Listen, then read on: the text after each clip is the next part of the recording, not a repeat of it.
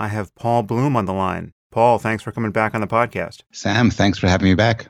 You are now officially I have, I think, only 2 return guests, but you have just edged out David Deutsch, who has 2 appearances. So you're the only 3rd appearance on this podcast. So that says something. It's not exactly like a 20th appearance on The Tonight Show, but it is a measure of how good a guest you are. I'm touched. Maybe a decade from now, who knows, we could be doing our 20th anniversary show. Well, after we did our 2nd show, people just emailed me saying, just have Paul on the podcast all the time. You don't need any other guests, so you are a popular guest. Well, we had a great discussion. I think a little bit about what makes for a good discussion, which is you and I agree on a lot. We have a lot of common ground, but there's enough tension and enough things to rub against that we could get some good discussion going.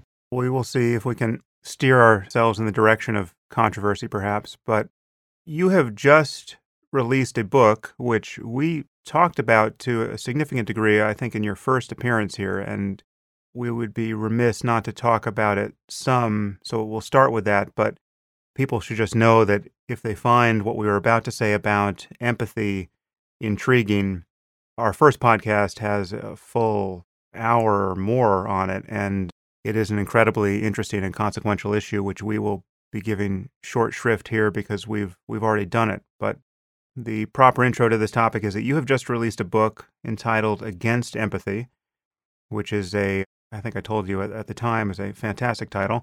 You seem to steer yourself out of a full collision with the outrage of your colleagues. In your subtitle, you have as a subtitle, The Case for Rational Compassion.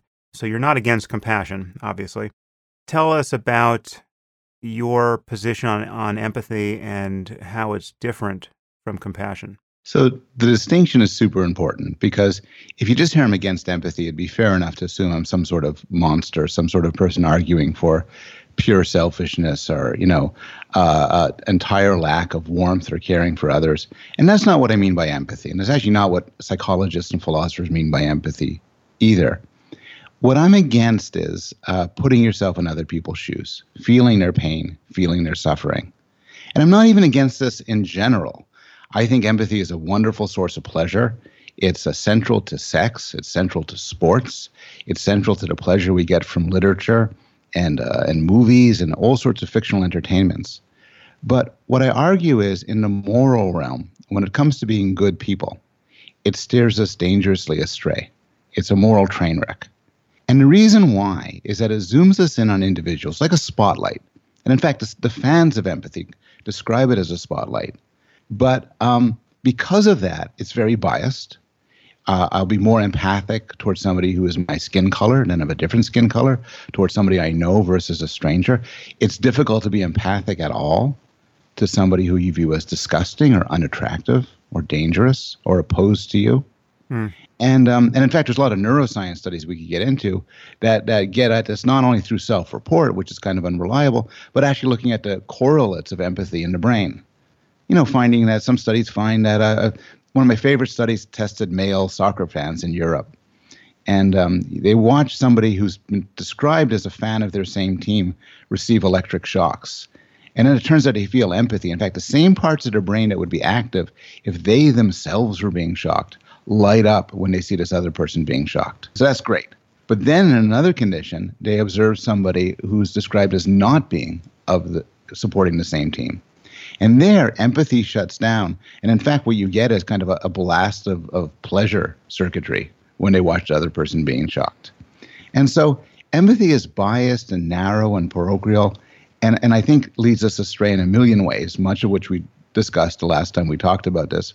Compassion is a bit different. So my argument is what we should replace empathy with for decision-making is cold-blooded reasoning. Of a more or less utilitarian sort, where you judge costs and benefits. You ask yourself, what can I do to make the world a better place? What could I do to increase happiness, to reduce suffering? And maybe you could view that as in a utilitarian way. You could do it in terms of a Kantian moral principles way. But however you do it, it's an act of reason. What's missing in that, and that's the rational part of my subtitle, what's missing in that is everybody from David Hume on down has pointed out you need some sort of motivation, some sort of kick in the pants. And that's where I think compassion comes in. So many people blur empathy and compassion together, and I don't actually care how people use the terminology. But what's important is they're really different. So you can feel empathy. I see you suffer and I feel your pain and I zoom in on that. But you could also feel compassion, which is you care for somebody, you love them, you want them to thrive, you want them to be happy, but you don't feel their pain. And some really cool experiments on this, for instance, were done by, and this is going to connect to one of your deep interests out of meditation, were done by Tanya Singer, who's a German neuroscientist, and Matthew Ricard, who's a Buddhist monk and the so-called happiest man alive. Yeah. And they did these studies where they trained people to feel empathy, to experience the suffering of others. And then they train another group to feel compassion. And the way they do it is through loving kindness meditation, where you care about others, but you don't feel their pain. Now, it turns out these activate entirely different parts of the brain. There's always some overlap, but there's distinct parts of the brain. But more to the point, they have different effects. So the empathy training makes people suffer. It makes people selfish. It leads to burnout. While the compassion training is pleasurable. People enjoy it. They enjoy the feeling of kindness towards other people, and it makes them nicer. And recent studies, like very recent studies by the psychologist David DeSteno in Northwestern, back this up by finding that meditation training actually increases people's kindness. And the explanation that they give, and it's an open question why it does so, the explanation they give is it ignites compassion but shuts down empathy circuitry. That is, you deal with suffering and you could deal with it better because you don't feel it. So this is one way I'd make the distinction between empathy and compassion. Yeah, I think we probably raised this last time, but it's difficult to exaggerate how fully our moral intuitions can misfire when guided by empathy as opposed to some kind of rational understanding of what will positively affect the world. The research done by Paul Slovic on moral illusions is fascinating here. When you show someone a picture of a single little girl who's in need, they are maximally motivated to help. But if you show them a picture of a little girl, the same little girl and her brother, their altruistic motive to help is reduced reliably. And if you show them 10 kids, it's reduced further. And then if you give them statistics about hundreds of thousands of kids in need of the same aid, it drops off a cliff. And that is clearly a bug, not a feature. And that I think relates to this issue of empathy as opposed to what is a higher cognitive act of just assessing, where the needs are greatest in the world. One could argue that we are not evolutionarily well designed to do that. We aren't. I mean, I remember you cited the Slovic findings. I think it was in The Moral Landscape, where you say something to the effect that there's never been a psychological finding that so blatantly shows a moral error. Whatever your moral philosophy is, you shouldn't think that one life is worth more than 8. Let alone worth more than 100. Especially when the 8 contain the one life you're concerned about. Exactly. Yeah. Exactly. It's a moral disaster. And I mean, the cool thing is that upon reflection, we could realize this. So I'm not one of these psychologists who go on about how stupid we are, because I think every demonstration of human stupidity or irrationality has contained with it a demonstration of our intelligence, because we know it's irrational. We could point it out and say, God, that's silly. I mean, and we have a lot of, my book cites a lot of research demonstrating the sort of phenomena you're talking about, but it's an old observation. I mean, Adam Smith, like 300 years ago, about 300 years ago, gave the example of an educated man of Europe hearing that the country of China was destroyed. At a time when they would have never known somebody from China. And Smith says, basically your average European man would say, well, that's a shame. And he'd go upon his day. But if he was to learn that tomorrow he would lose his little finger, he'd freak out. He wouldn't sleep at all at night. How am I lose my fingers? Will it be painful? How will it affect my life? And he used this as an example to show that our feelings are skewed in bizarre ways. But then he goes on to point out that we can step back and recognize that the death of thousands is far greater tragedy than the loss of our finger. And it's this dualism, this duality that fascinates me between what our gut tells us and what our minds tell us. I believe he also goes on to say that any man who would weigh the loss of his finger over the lives of thousands or millions in some distant country, we would consider a moral monster. Yes, he says something, human nature shudders at the thought. Right. It's one of the great passages in all of literature, really. I think I quote the whole thing in The Moral Landscape.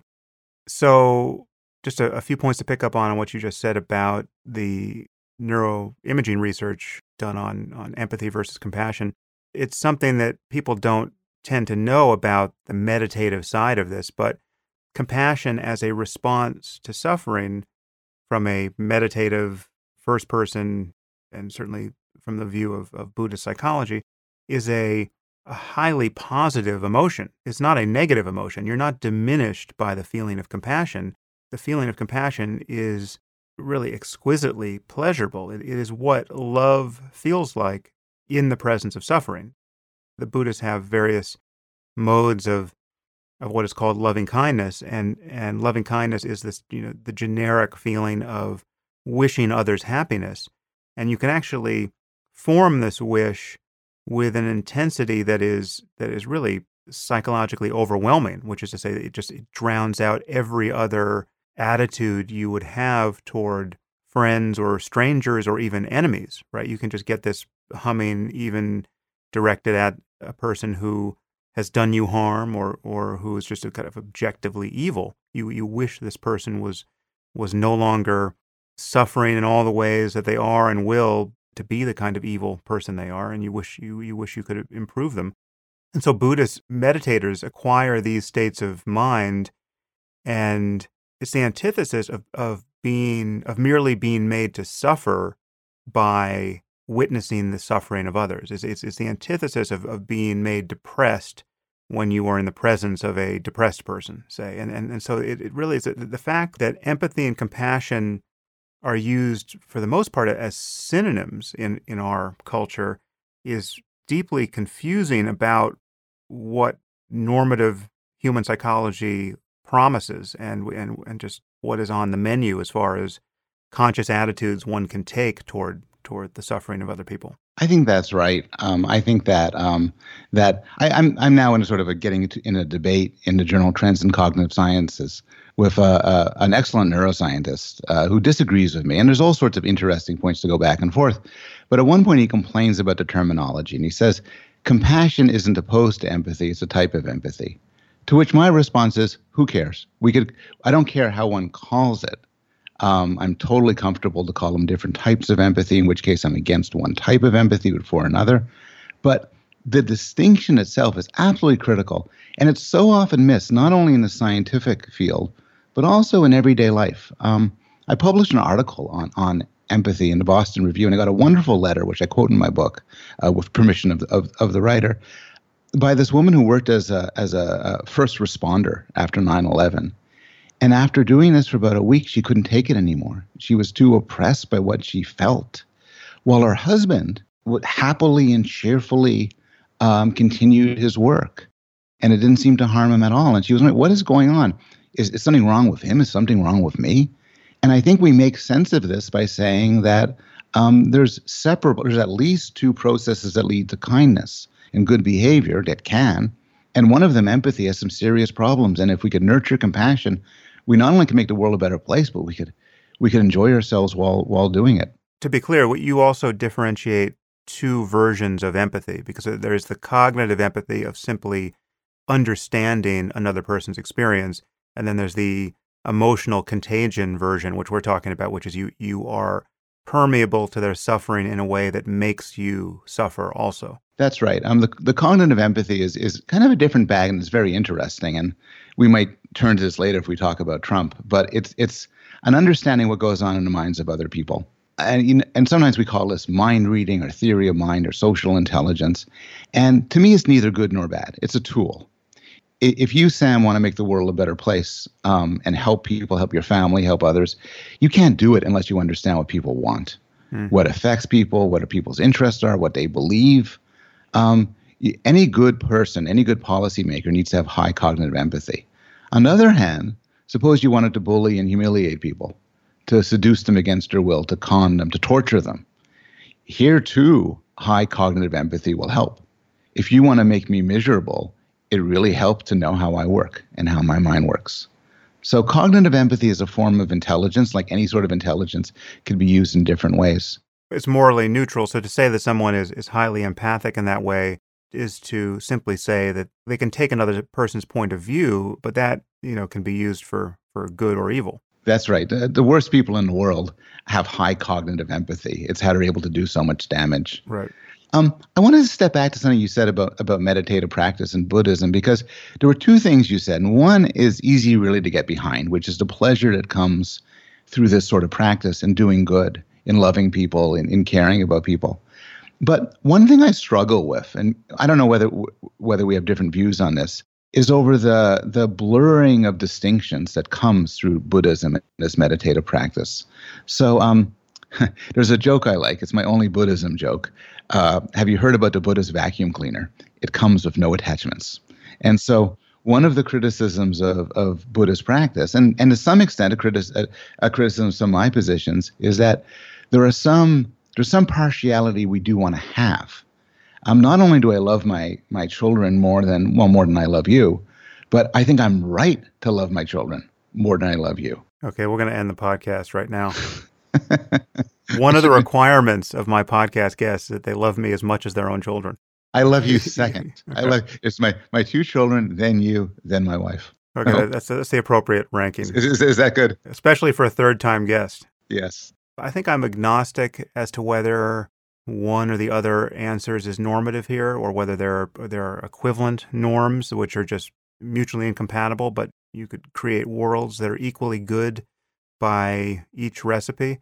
But I share your skepticism, or at least it's not intuitively obvious to me, that if you could love everyone equally, that would be better than having some gradations of moral concern. When we extend the circle in the way that Peter Singer talks about of our moral concern, the world does get better and better. I mean, what we want to overcome our selfishness, our egocentricity, our clannishness, our tribalism, our nationalism, all of those things, all of those boundaries we erect where we care more about what's inside than outside the boundary, those all seem, at least they tend to be pathological, and they tend to be sources of conflict, and they tend to explain the inequities in our world that are just on their face unfair and in many cases just unconscionable.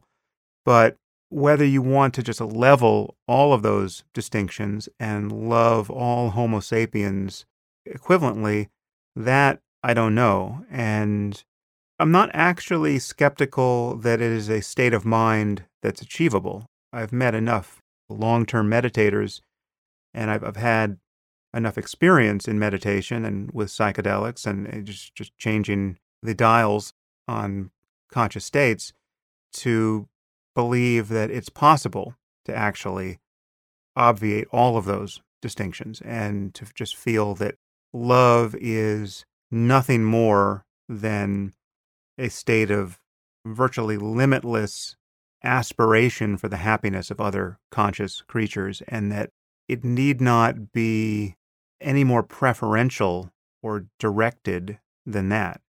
When you're talking about a monk who has come out of a cave doing nothing but compassion meditation for a decade, you're talking about somebody who in most cases has no kids, doesn't have to function in the world the way we have to function.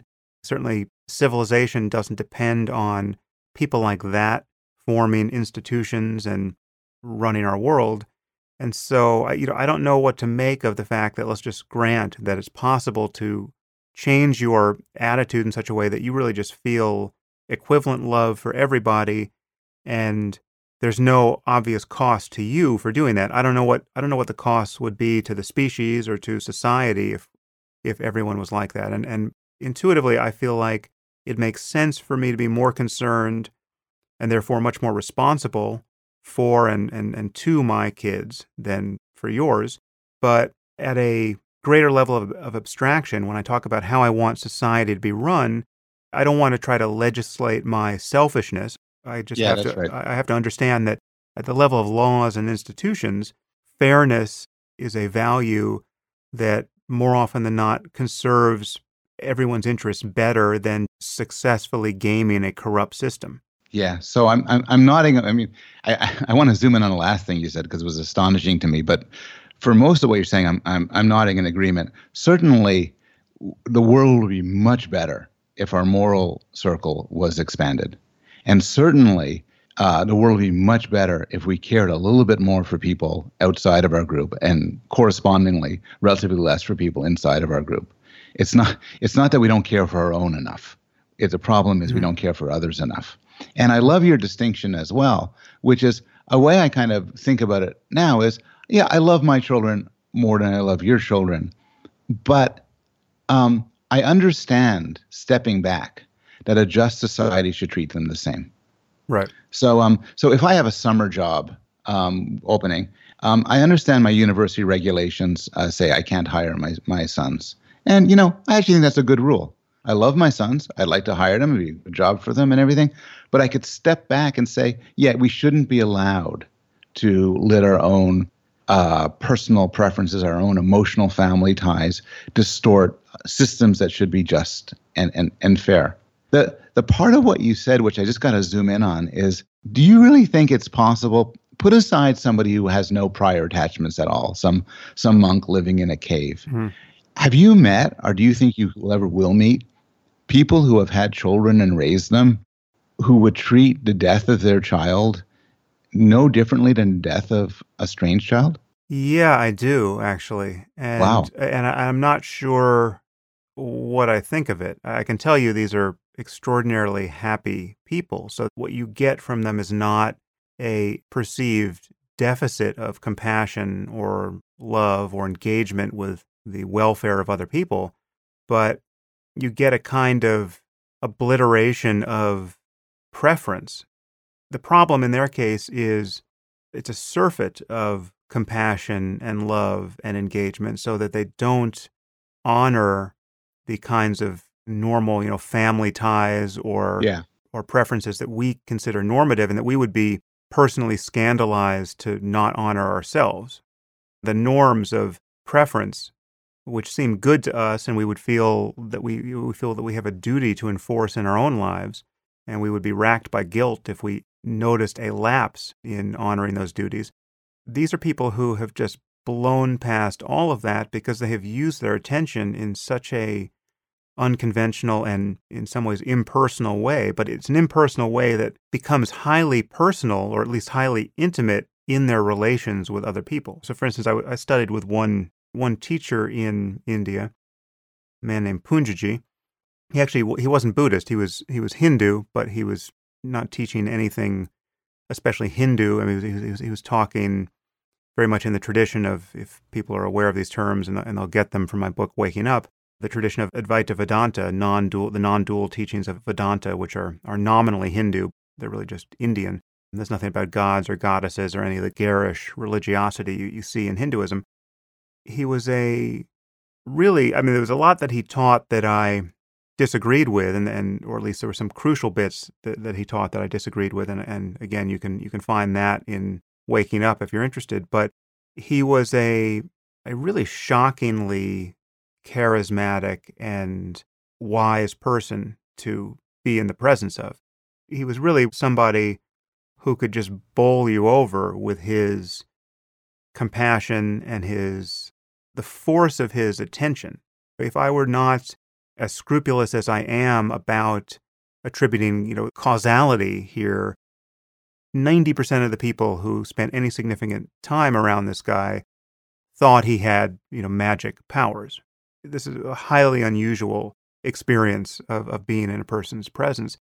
Part of what made him so powerful was that, actually, ironically, he had extraordinarily high empathy of the unproductive kind, but it was kind of anchored to nothing in his mind. I mean, so for instance, if someone would have a powerful experience in his presence and, start to cry, tears would just pour out of his eyes. He would just immediately start crying with the person. And when somebody would laugh, he would laugh, twice as hard. It was like he was a amplifier of the states of consciousness of the people around him in a way that was really thrilling. And again, there was a feedback mechanism here where people would just have a bigger experience because of the ways in which he was mirroring their experience. And there was no sense at all that this was an act. I mean, he would have to have been the greatest actor on earth for this to be brought off.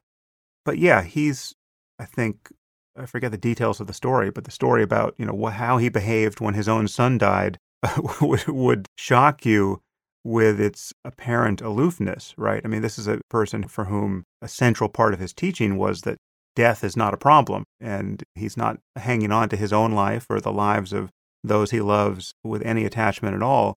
And he was advertising the benefits of this attitude all the time because he was the happiest man you ever met. But I think when push came to shove and he had to react to the death of his son, he wouldn't react the way you or I would, or the way you or I would want to react given how we view the world. That's an extraordinary story. I mean, you have a lot of stories like that in Waking Up of people like that. And I haven't encountered many such people. I met Matthew Ricard once, and it was a profoundly moving experience for me. And I'm not easily impressed. I tend to be cynical about people.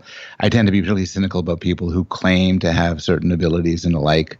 But I simply had a short meeting with him. We went out for tea and we just talked. And there's something about people who have attained a certain mental capacity or set of capacities that you can tell by being with them that they have it. Their bodies afford it. They just give it off from a mile away. It's like it's analogous to charisma, which some people have apparently.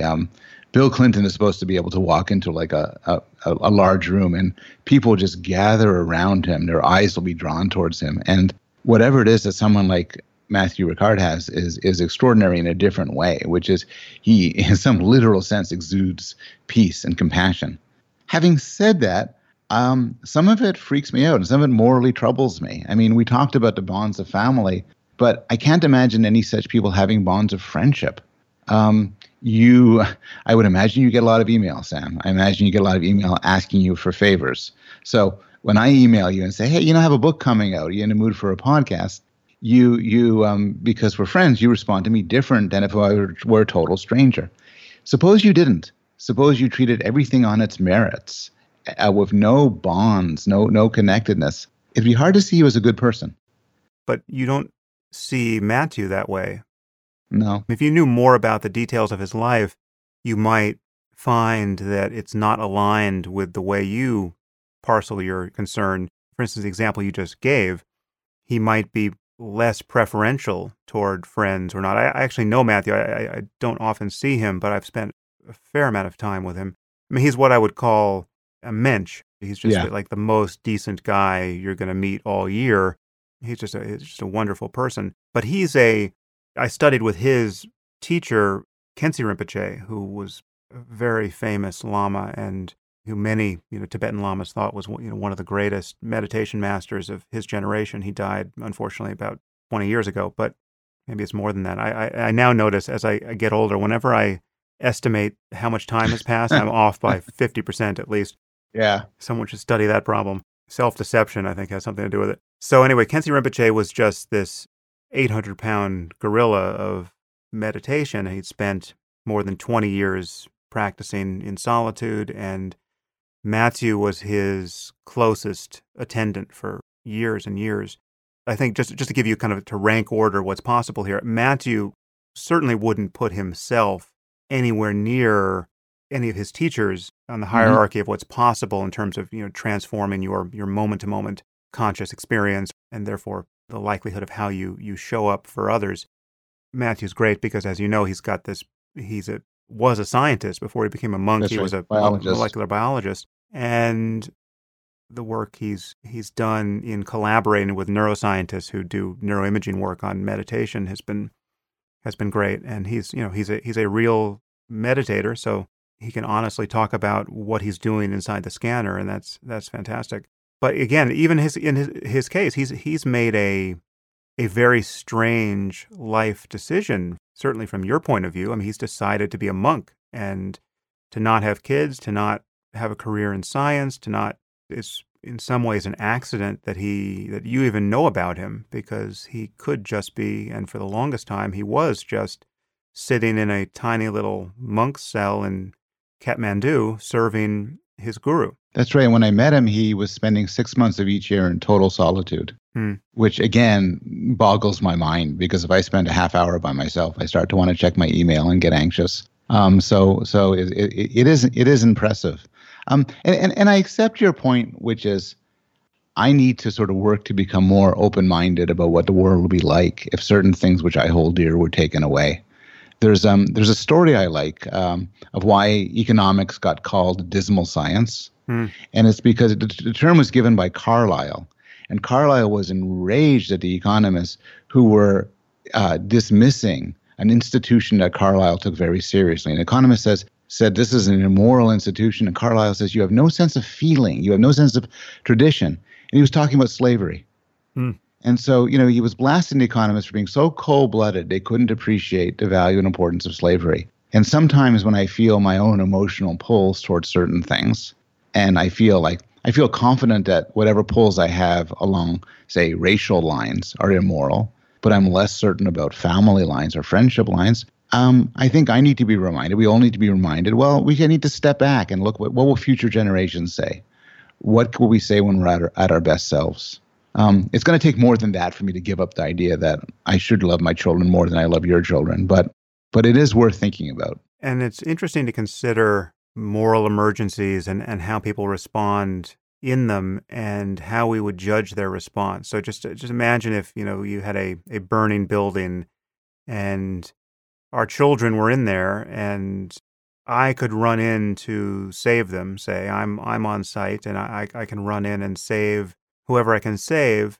But because I know my child's in there, my priority is to get my child. And who could blame me for that, right? That's so right. I run in there and I see your child who I can quickly save, but I need to look for my child. So I just run past your child and go looking for mine. And at the end of the day, I save no one, say, or I Yes. only save mine. It really was a zero-sum contest between yours and mine. If you could watch that play out, if you had a video of what I did in that house, right, and you saw me run past your child and just go looking for mine, I think it's just hard to know where to find the norm there.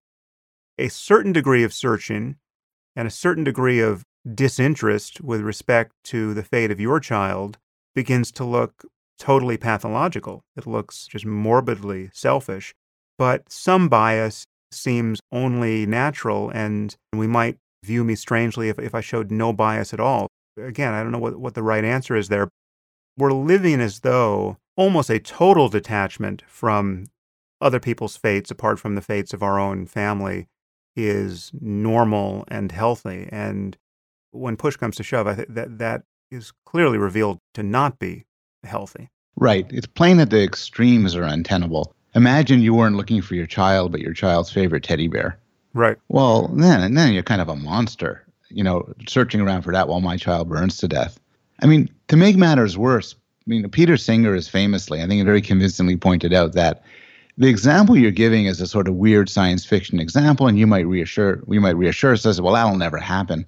But Singer points out we're stuck in this dilemma every day of our lives. Yeah.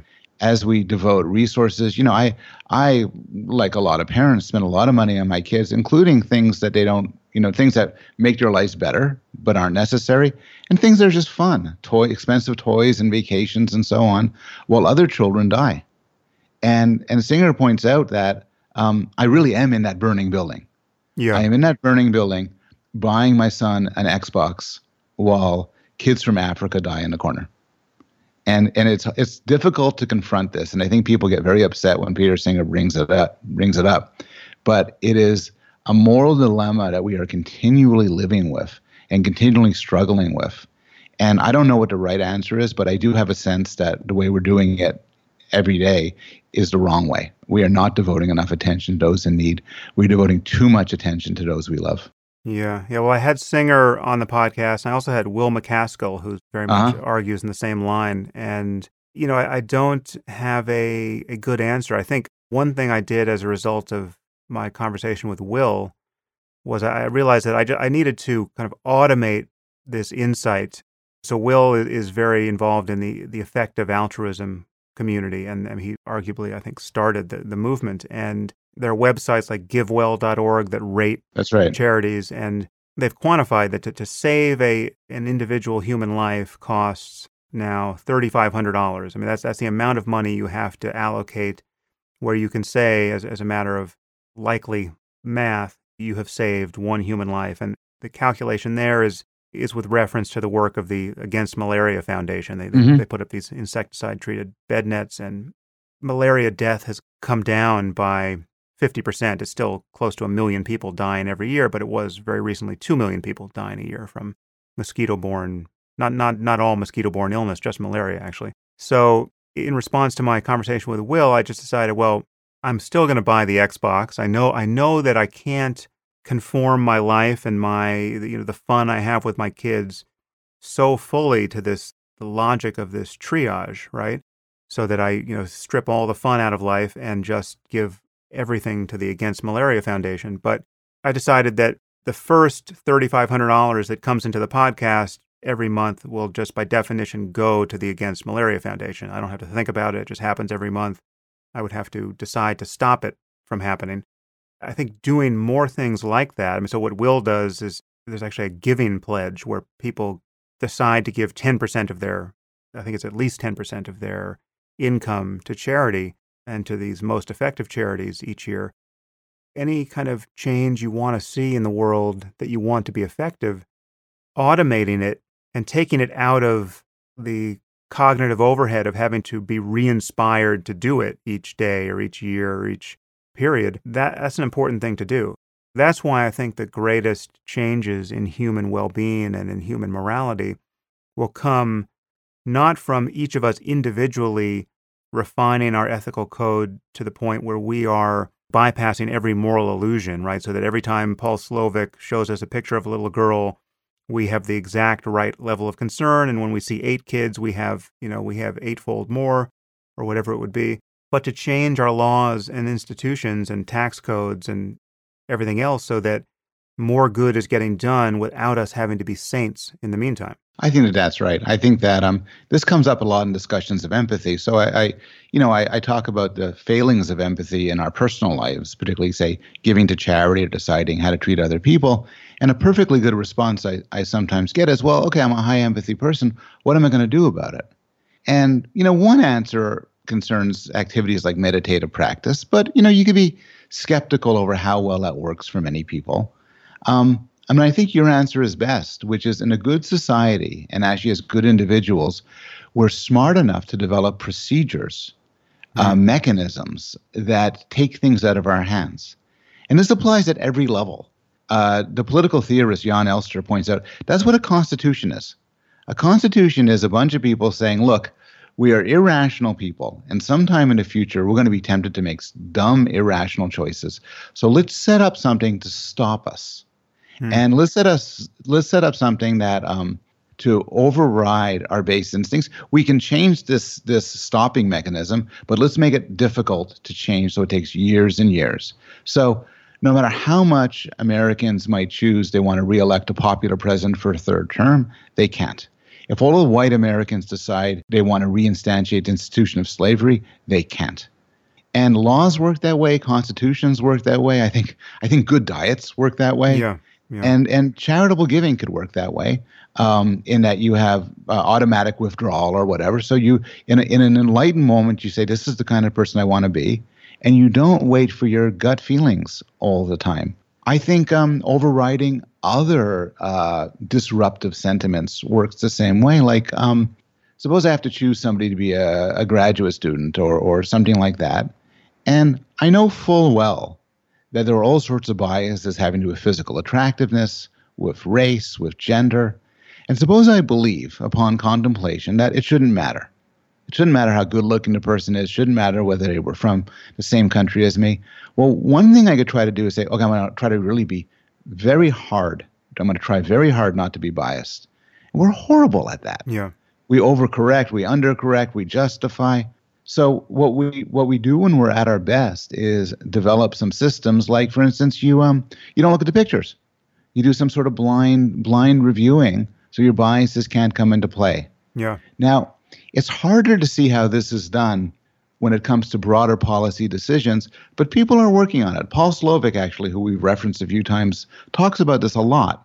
So right now, for instance, governments' decisions over where to send aid or where to go to war are made basically on gut feelings, and they're basically based on sad stories and photographs of children washed ashore and so on. And it just makes the world worse.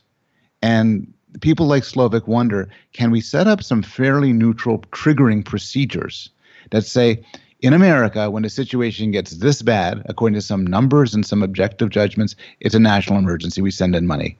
Overseas, if this many people die under such and so circumstances, we initiate some sort of investigative procedure. It sounds cold and bureaucratic, but I think cold and bureaucratic is much better than hot-blooded and arbitrary.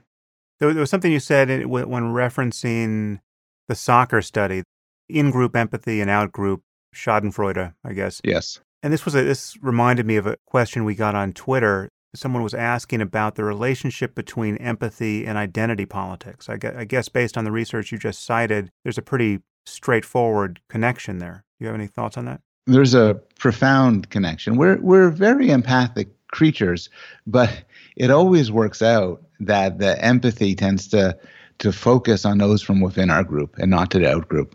I got into a good discussion once with Simon Baron-Cohen, the psychologist, who's very pro-empathy.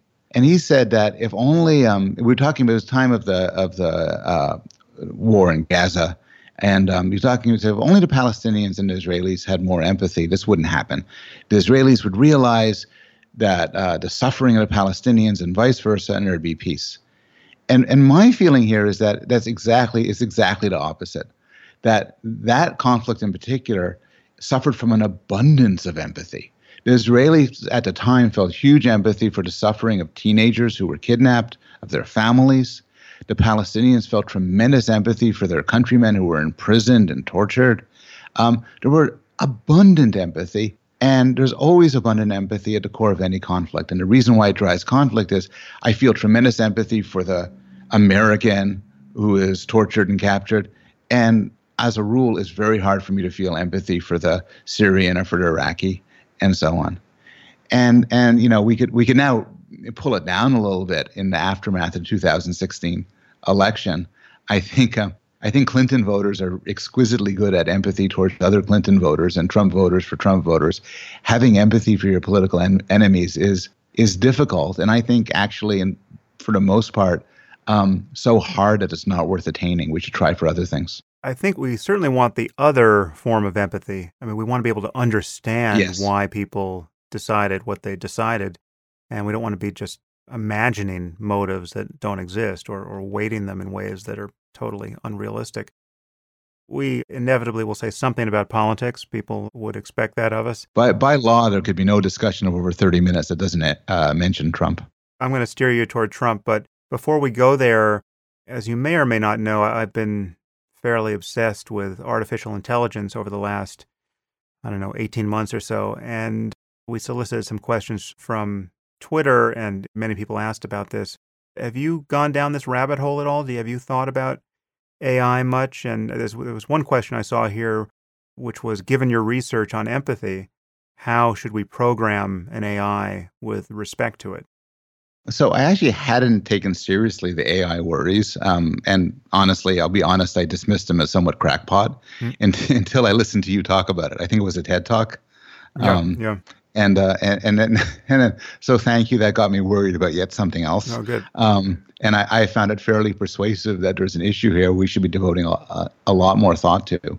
The question of putting empathy into machines, which is I think in some way morally fraught, because if I'm right that empathy leads to capricious and arbitrary decisions, then if we put empathy into computers or robots, we end up with capricious and arbitrary computers and robots. I think when people think about putting empathy into machines, they often think about it from a marketing point of view, such that a household robot or even an interface on a Mac computer that is somewhat empathic will be more pleasurable to interact with, more humanoid, more human-like, and we'll get more pleasure dealing with it. And that might be the case. I've actually heard a contrary view from my friend David Pizarro, who points out that when dealing with a lot of interactions, we actually don't want empathy. We want a sort of cold-blooded interaction that we don't have to become emotionally invested in. We want professionalism. I think Yes. of our super intelligent AI, I think we want professionalism more than we want emotional contagion. You don't want, if you're anxious and consulting your robot doctor, you don't want that anxiety mirrored back to you, right? You want as stately a physician as you ever met in the living world, now Yes. embodied in this machine. Yes. So I'm very happy if I have a home blood pressure cuff, which just gives me the numbers and doesn't say, "Oh man, I feel terrible for you." This must be very You're like, upsetting. whoa. Yeah. Yeah, dude, I'm holding back here. Yeah. It's the machine starts to little graphical tears trickle down the interface. I'm sure people involved in marketing these devices think that they're appealing. I think that David is right, and we're going to discover that for a lot of interfaces, we just want a sort of an affect-free, emotion-free interaction, and I think we find, as I find, for instance, with interfaces where you have to call the airport or something, when it reassures me that it's worried about me and so on, I find it cloying and annoying and intrusive. I just want the data. I want to save my empathy for real people. Yeah, but I think the question goes to what will be normative on the side of the AI. So do we want AI, I guess let's leave consciousness aside for the moment, That's right. but do we want an AI that actually has more than just factual knowledge of our preferences? Insofar as it could emulate our emotional experience, could that give it capacities I see. Yeah. that we want it to have so as to better conserve our interests? So here's my take on it. I think we want AI with compassion. I think we particularly want AI with compassion towards us. Mm. I'm not sure whether this came from you or somebody else, but somebody gave the following scenario for how the world will end. The world's going to end when someone programs a powerful computer that interfaces with other things to get rid of spam on Right. email. Yeah. And then the computer will promptly destroy the world as a suitable way to do this. We want machines to have a guard against doing that, where they say, well, human life is valuable, human flourishing and animal flourishing is valuable. So if I want AI that is involved in making significant decisions, I want it to have compassion. I don't, however, want it to have empathy. I think empathy makes us it makes us, among other things, racist. The last thing in the world we need is racist AI. There's been some concern that we already have racist AI. Oh, yes. Have you heard this? Yes, I have. Go ahead and remind me. If I recall correctly, there are algorithms that decide on the paroling of prisoners or whether people get mortgages, and there's some evidence, I could be making a bit of a hash of this, but there was some evidence in one or both of these categories that the AI was taking racial characteristics into its calculation, and then that hadn't been programmed in. That was just an emergent property of it finding, of all the data available, this data was relevant. In the case of prisoners, the recidivism rate. If it's just a fact that black parolees recidivate more, That's right. reoffend more, I don't know in fact that it is, but let's just say that it is, and an AI notices that, well then of course the AI, if you're going to be predicting whether a person is likely to violate their parole, you are going to take race into account if it's actually descriptively true of the data that it's a variable. And so I think there was at least one story I saw where you had people scandalized by racist AI. When I was young and very nerdy, more nerdy than I am now, I gobbled up old science fiction. And Isaac Asimov had a tremendous influence on me. And he had all of his work on robots. And he had these 3 laws of robotics. And if you think about it as from a more sophisticated view, the laws of robotics weren't particularly morally coherent. Like one of them is you should never harm a human or through inaction allow a human to come to harm. But does that mean the robot's going to run around trying to save people's lives all the time because we're continually not allowing people to come to harm? But the spirit of the endeavor is right, which is I would wire up, I think, and in fact, I think in some way, as robots now become more powerful, you could imagine becoming compulsory to wire up these machines with some morality. This comes up with driving cars. Sorry, with with automatic, right? The computer-driven cars, where are they going to be utilitarian? Are they going to have principles? And there's a lot of good debates on that, but they have to be something. And they have to have some consistent moral principles that take into account human life and human flourishing. And the last thing you want to stick in there is something that says, well, if someone is adorable, care for them more. Always count a single life as more than 100 lives. There's no justification for putting the sort of stupidities of empathy that we're often stuck with to putting them into the machines that we create. That's one thing I love about this moment of having to think about super intelligent AIs. It's amazingly clarifying of moral priorities. I mean, all these people who until yesterday said, well, who's to say what's true in the moral sphere? Once you force them to weigh in on how should we program the algorithm for self-driving cars, they immediately see that, okay, you have to solve these problems one way or another. These cars will be driving. Do you want them to be racist cars? Do you want them to preferentially drive over old people as opposed to children? What makes sense? And to say that there is no norm there to be followed is to just, you're going to be designing one by accident then, right? If you make a car that is totally unbiased with respect to the lives it saves, well, then you've made this kind of this Buddhist car, right? You've made the Matthew Ricard car, say. That may be the right answer, but you have taken a position just by default. And the moment you begin to design away from that kind of pure equality, you are forced to make moral decisions. And I think it's pretty clear that we have trolley problems that we have to solve. And we have, at a minimum, we have to admit that killing one person is better than killing 5. And we have to design our cars to have that preference. When you put morality in the hands of the engineers, you see that you can't take refuge in any kind of moral relativism. You actually have to answer these questions for yourself. I envision this future where, you walk into a car dealership and you order one of these cars and you're sitting back and you're paying for it.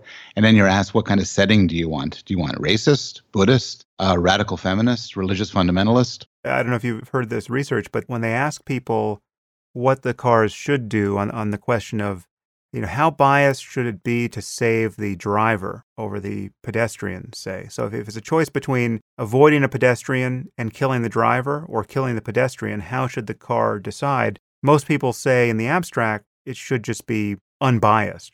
You should be indifferent between those two. But when you ask people, would you buy a car that was indifferent between the driver's life and the pedestrians, they say no. They want a car that's going to protect their lives. So it's hard to adhere to the thing you think is the right answer, it seems. And there I actually don't know how you solve that problem. I think probably the best solution is to not advertise how you've solved it. That's interesting. Right? Yeah. I think if you make it totally transparent, it will be a barrier to the adoption of technology that will be, on balance, immensely life-saving for everyone, drivers and pedestrians included. We now have tens of thousands of people every year reliably being killed by cars. We could bring that down by a factor of 10 or 100, and then the deaths that would remain would still be these tragedies that we would have to think long and hard about whether the algorithm performed the way we want it to. But still, that we have to adopt this technology as quickly as is feasible. So I think transparency here could be a bad idea. I think it's true. I mean, I find that I know people who have insisted they would never go into a self-driving car. And I find this bizarre because the alternative is far more dangerous. But you're right. And I think there's also this fear of new technology where there'll be a reluctance to use them. Apparently there was a reluctance to use elevators that didn't have an elevator operator for a long time. So they had to have some schnook stand there in order so people would feel calm enough to go inside that. That's hilarious. But I agree with the general point, which is a more general one, which is there's no opting out of moral choices. Failing to make a moral choice over, say, giving to charity or what your car should do is itself a moral choice. Yeah. And driven by a moral philosophy.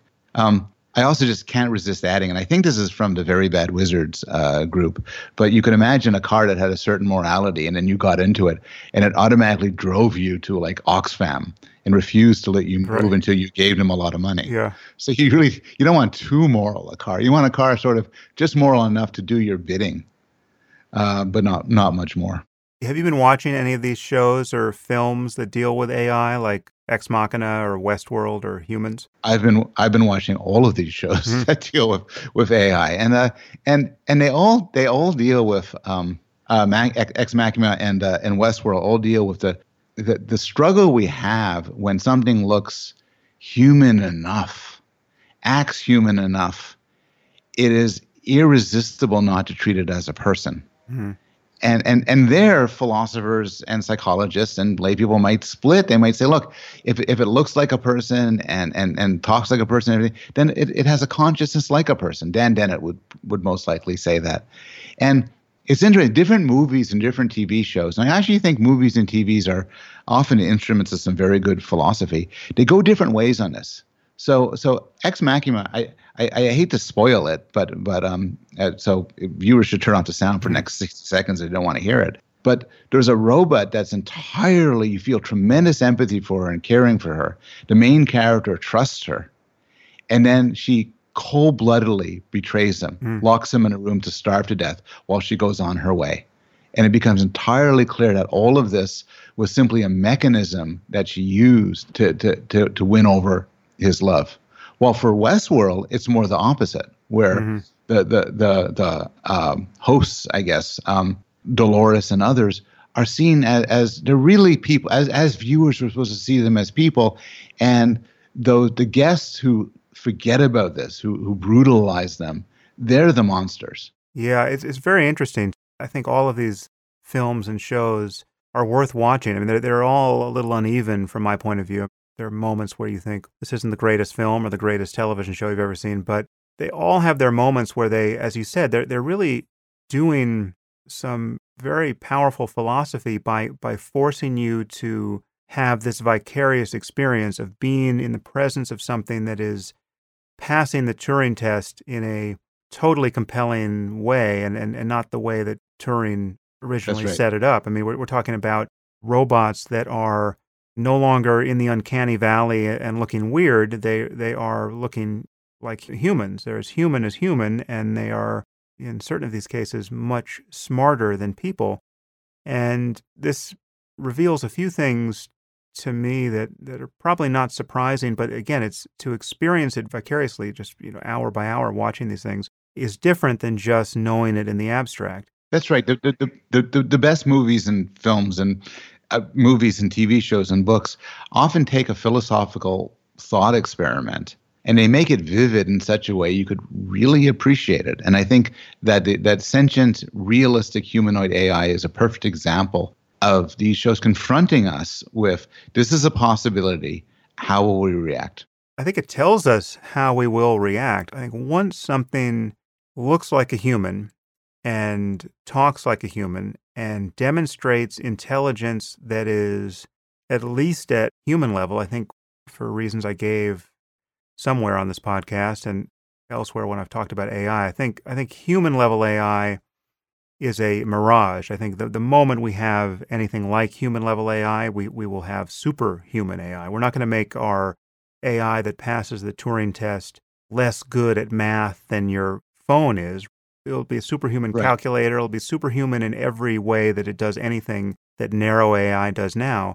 So once this all gets knit together in a humanoid form that passes the Turing test and shows general intelligence and looks as good as we look, which is to say it looks as much like a locus of consciousness as we do, then I think a few things will happen very quickly. One is that we will lose sight of the fact of whether or not it's philosophically or scientifically interesting to wonder whether this thing is conscious. I think some people like me, who are convinced that the hard problem of consciousness is real, might hold on to it for a while, but every intuition we have of something being conscious, every intuition we have that other people are conscious, will be driven hard in the presence of these artifacts. And it will be true to say that we won't know whether they're conscious unless we understand how consciousness emerges from the physical world.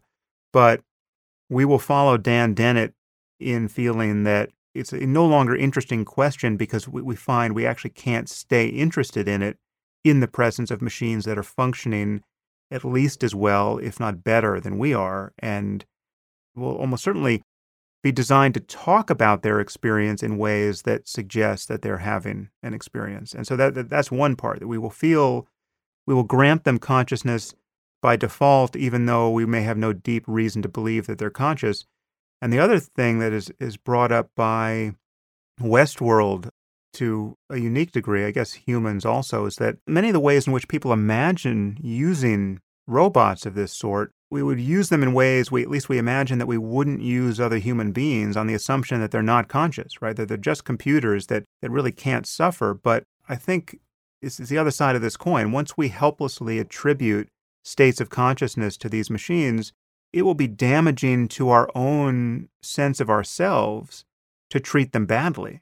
We're going to be in the presence of digital slaves, and just how well do you need to treat your slaves? And what does it mean to have a superhumanly intelligent slave? I mean, that just becomes a safety problem. How do you maintain a master-servant relationship to something that's smarter than you are and getting smarter all the time? But part of what Westworld brings up is that you are destroying human consciousness by letting yourself act out all of your baser impulses on robots on the assumption that they can't suffer, because the acting out is part of the problem. It actually diminishes your own moral worth, whether or not these robots are conscious. Right. So you have these two things in tension. One is that when it starts to look like a person and talk, it'll be irresistible to see it as conscious. You could walk around and you could talk to me and doubt that I'm conscious, and we could doubt that about other people, but it's an intellectual exercise. It's irresistible to treat other people as having feelings, emotions, consciousness, and it'll be irresistible to treat these machines as well. And then we want to use them. And so in Westworld is a particularly dramatic example of this, where characters are meant to be raped and assaulted and shot. And it's supposed to be, fun and games. But the reality of it is these two things are in tension. Anybody who were to assault the character Dolores, the young woman who's a robot, would be seen as morally indistinguishable from someone who would assault any person.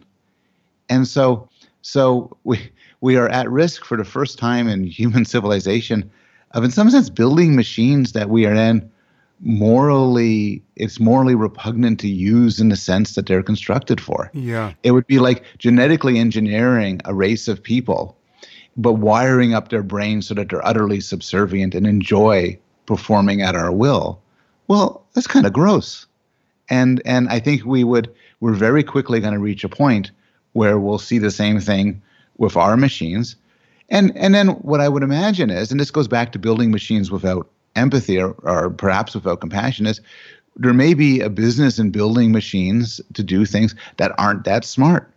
I'd rather have my floor vacuumed by a Roomba than by somebody who has an IQ of 140 but is wired up to be a slave. I think the humanoid component here is the main variable. If it looks like a Roomba, it actually doesn't matter how smart it is. You won't feel that you're enslaving a conscious creature. What if it could talk? It comes down to the interface. Insofar as you humanize the interface, you drive the intuitions that now you're in relationship to a person. But if you make it look like a Roomba and sound like a Roomba, it doesn't really matter what its capacities are as long as it still seems mechanical. I mean, the interesting wrinkle there, of course, is that ethically speaking, what really should matter is what's true on the side of the Roomba, right? So if the Roomba can suffer, if you've built a mechanical slave that you can't possibly empathize with because it doesn't have any of the user interface components that would allow you to do it, but it's actually having an experience of the world that is vastly deeper and richer and more poignant than your own, right? Well, then you have just, the term of jargon now in the AI community, I think this is probably due to Nick Bostrom's book, but maybe he got this from somewhere. The term is mind crime. You're creating minds that can suffer, whether in simulation or in individual, robots. This would be an unimaginably bad thing to do. I mean, you would be on par with Yahweh, creating a hell and populating it. If there's more evil to be found in the universe than that, I don't know where to look for it. But that's something we're in danger of doing insofar as we're rolling the dice with some form of information processing being the basis of consciousness. If consciousness is just some version of information processing, well then, if we begin to do that well enough, it won't matter whether we can tell from the outside. We may just create it inside something we can't feel compassion for. That's right. So there are 2 points. One point is your moral one, which is whether or not we know it, we may be doing terrible moral acts. We may be constructing conscious creatures and then tormenting them. Or alternatively, we may be creating creatures that machines that do our bidding and have no consciousness at all. It's no worse to assault the robot in Westworld than it is to bang a hammer against your toaster. But so that's the moral question. But it still could diminish you as a person to treat her like a toaster. Yes. Given what she looks like. And so raping Dolores on some level turns you into a rapist, whether or not she's more like a woman or more like a toaster. Yes. So this is akin to, this treatment of robots is akin to, I forget the philosopher. I forget who the philosopher was, but the claim was that animals have no moral status at all. However, you shouldn't torment animals because it'll make you a bad person with regard to other people, and people count. And it's true. One wonders, after all, we do all sorts of killing and harming of virtual characters on video games. And that doesn't seem to transfer. It hasn't made us worse people.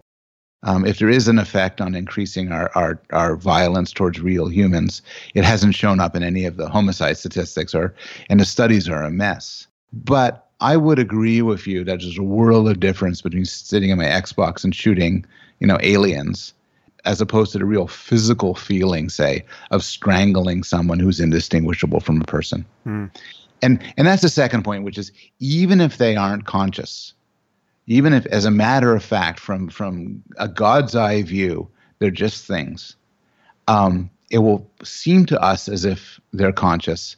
And then the act of tormenting conscious people will either be repugnant to us, or if it isn't, it will lead us to be worse moral beings. So those are the dilemmas we're going to run into, probably within our lifetimes. Yeah. Actually, there's somebody coming on the podcast in probably a month who can answer this question, but I don't know which is closer realistically. Machine intelligence that passes the Turing test, or robot interface, robot faces that are no longer uncanny to us. Yeah. I don't know which will be built first, but it is interesting to consider that the dissociation here is a strange one. We could build machines that can suffer, toward which we have a potentially infinite moral obligation, and yet no capacity to feel anything for, and yet we can build very seductive toasters who the mistreatment of which will genuinely harm our minds and social relationships going forward. It's very strange. Another outcome of AI, which is problematic and is already upon us, is the way in which automation and job replacement is ramifying and just increasing wealth inequality. Certainly most wealth inequality now is being generated not by trade or by shipping jobs overseas to people, but by increasing automation. Wealth inequality, in my view, is an increasing problem. Do you have any thoughts about it? So it's something which has interested me. Along with two people working with me at Yale, Christina Starmans and Mark Sheskin, we're writing a paper for Nature Human Behavior looking at the psychological ramifications of inequality. And the argument we make, and we're not the first to make this argument, is that inequality is a terrible thing. And there's all of this evidence showing its corrosive effects. But in reality, people actually are not upset by wealth inequality. What they're upset is by unfairness. And they're often correlated. So if you and I do the same amount of work and you make a lot more money, that's both unequal and unfair. But if you did much more work and made more money, then people don't tend to think that that's wrong. And there's all these studies showing that people are entirely content with unequal situations so long as they believe that there's been a procedural fairness, maybe equality of opportunity, you might want to call it. isn't there always some shocking level of unfairness in the distribution of opportunities and talents? And this kind of goes to the issue of free will, but Yep. no one can take real responsibility for any of the variables that allow them to take responsibility for anything else. You didn't create your genes, you didn't create your parents, you're not responsible for your intelligence, you're not responsible for the fact that you're not living in Syria right now, having every breath you take imperiled by the conflict around you. This can be said of even the most seemingly self-made person in a condition of real abundance. You have a rags to riches story take place in America in the late 20th century. Well, whoever that self-made person is, he didn't create the conditions of his opportunity. He was intelligent as he was, and he need only look to his left or right to find some poor schmuck who wasn't gifted with the same level of intelligence. And he can't account for the fact that he appeared at a moment in history where his intelligence could be used for something more than cannon fodder. And so at a certain point, those differences, granted, many people their conception of fairness doesn't reach that deep, but at a certain point you'll see, and I think we're seeing that now, where information technology is magnifying the difference between good and bad luck, or the difference between great and, just good luck across all these lines. And you're seeing concentrations of wealth that at a certain point have to be perceived as unacceptable to people who don't have everything they want. How are we going to feel when we have our first trillionaire, right? Given the amount of need elsewhere in the world. So there are two separate issues here. They're both interesting.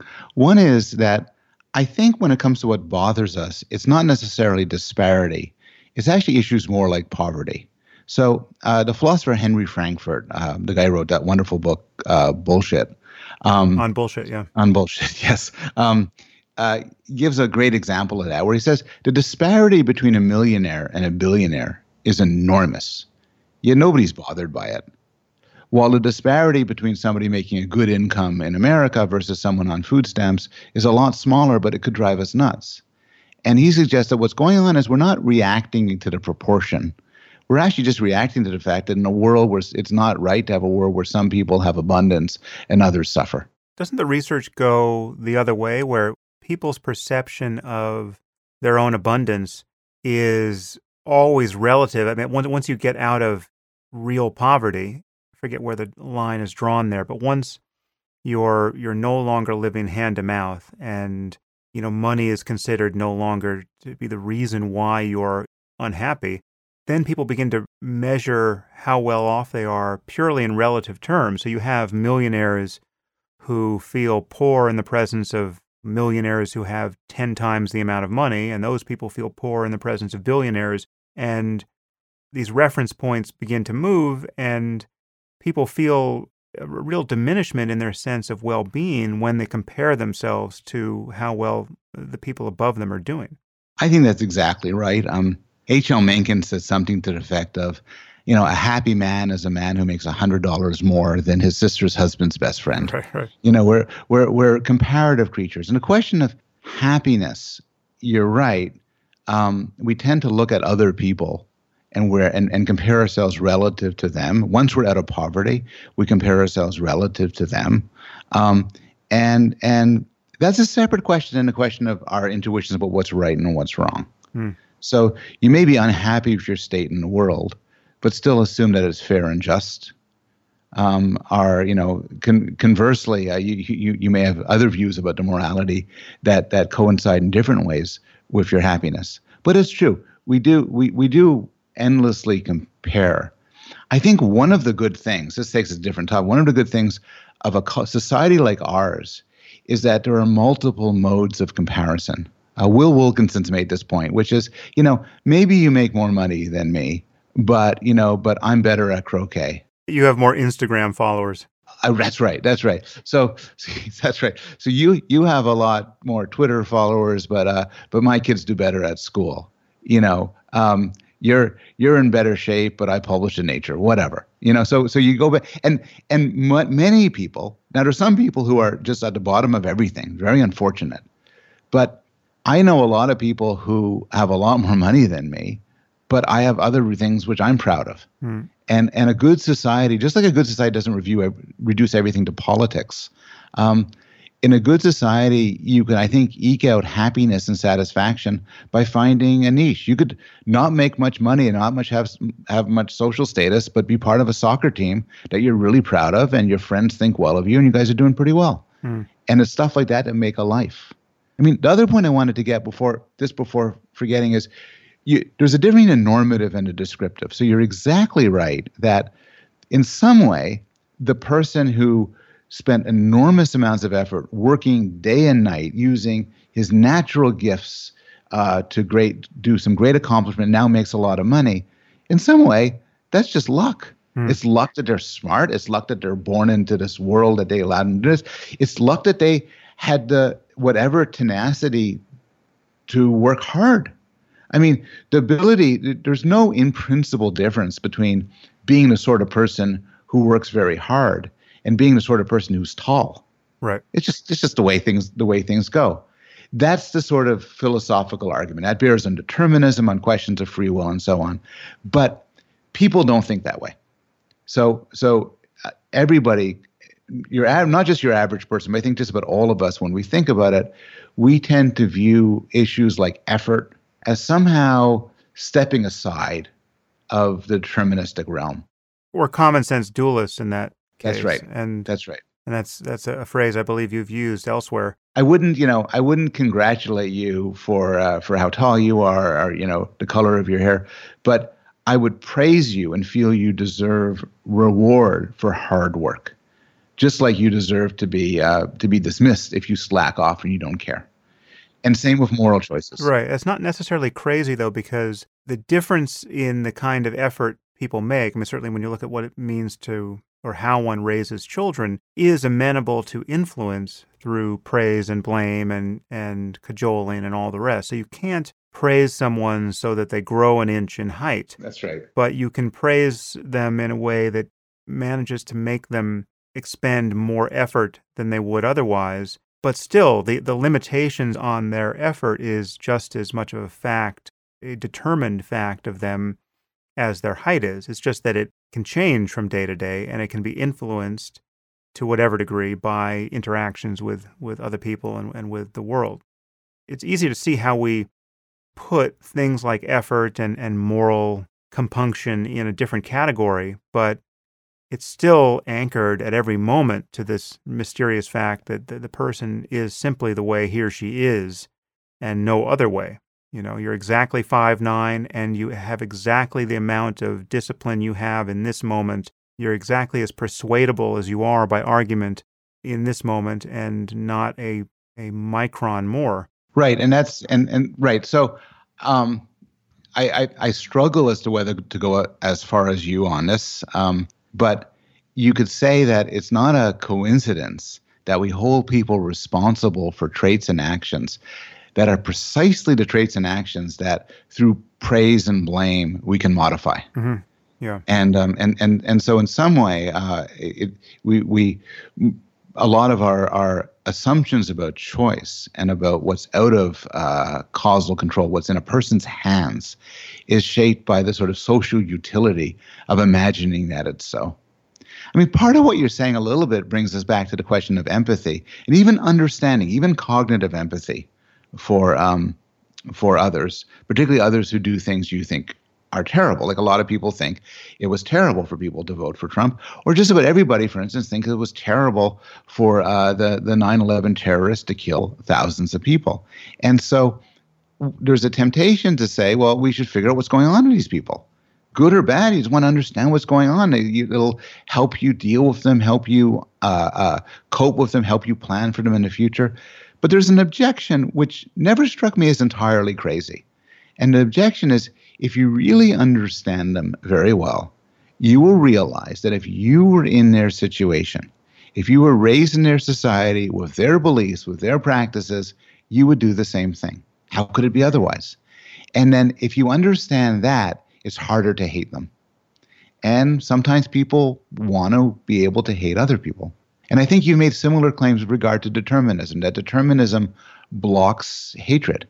And I think cognitive empathy can drive a sort of deterministic intuition that has the same consequences. Yeah, that's really interesting. That is one of the consequences of taking determinism seriously for me. But it's important to be clear that it blocks hatred, or it erodes any kind of rational basis for hatred, but it doesn't block other motivating negative emotions. It doesn't block fear. I can be terrified of a tornado without hating it the way I would hate an evil person who I was convinced was the true author of his evil, right?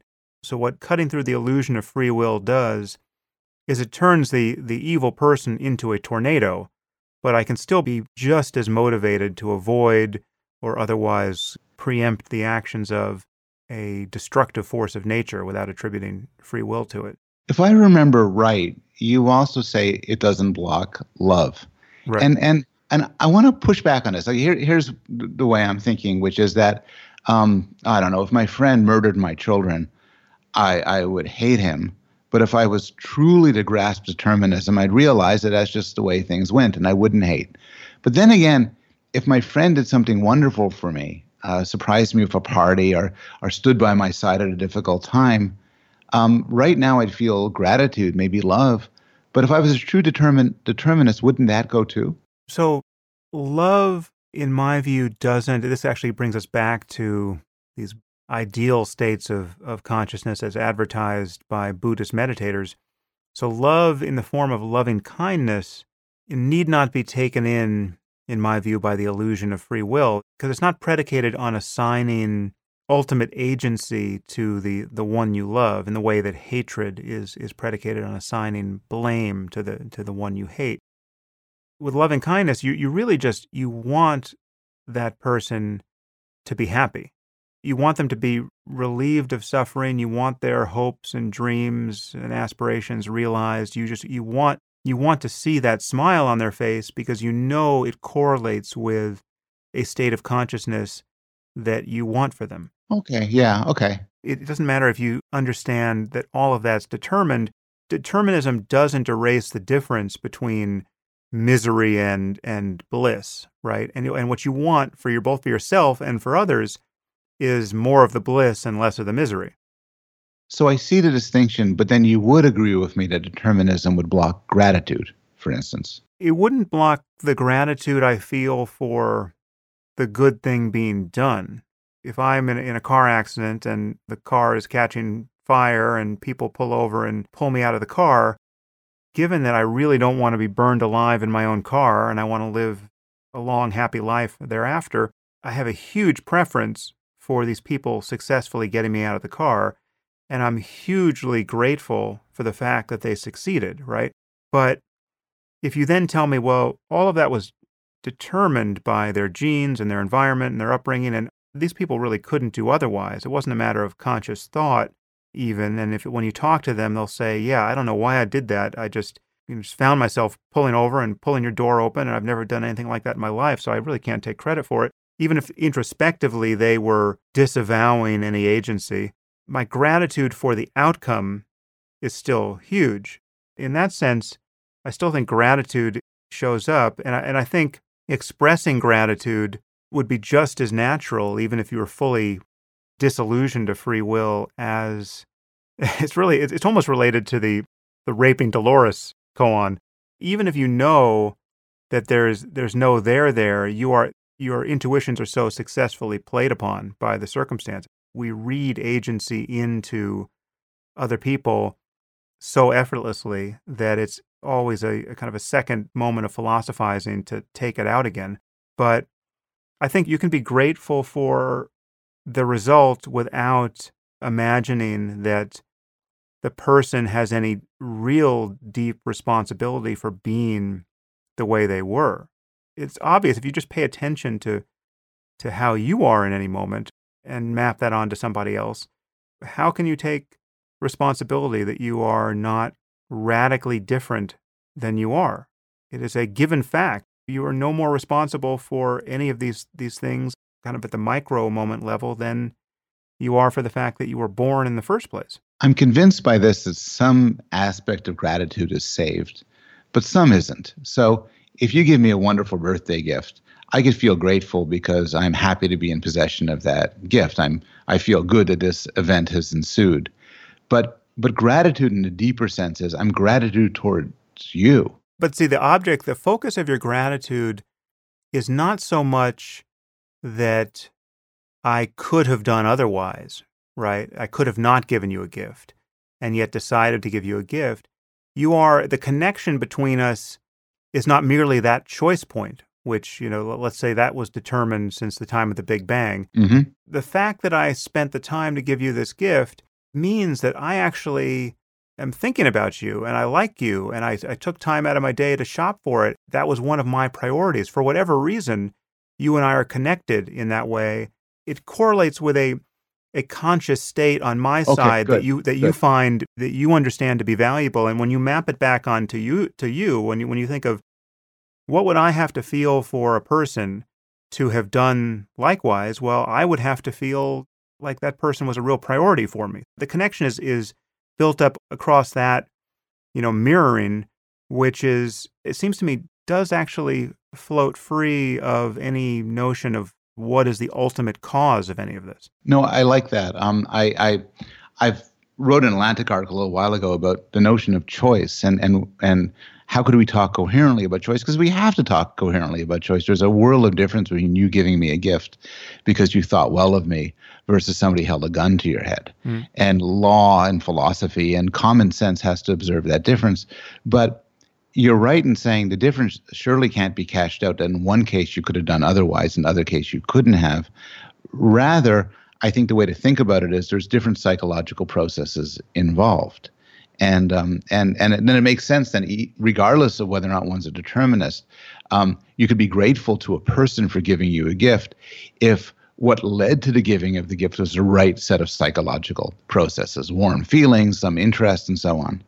And so yeah, no, I'm persuaded that in that way gratitude can be consistent with determinism. Yeah, well, and you are persuaded through no free will of your own, I might add. Oh, free will humor never gets stale.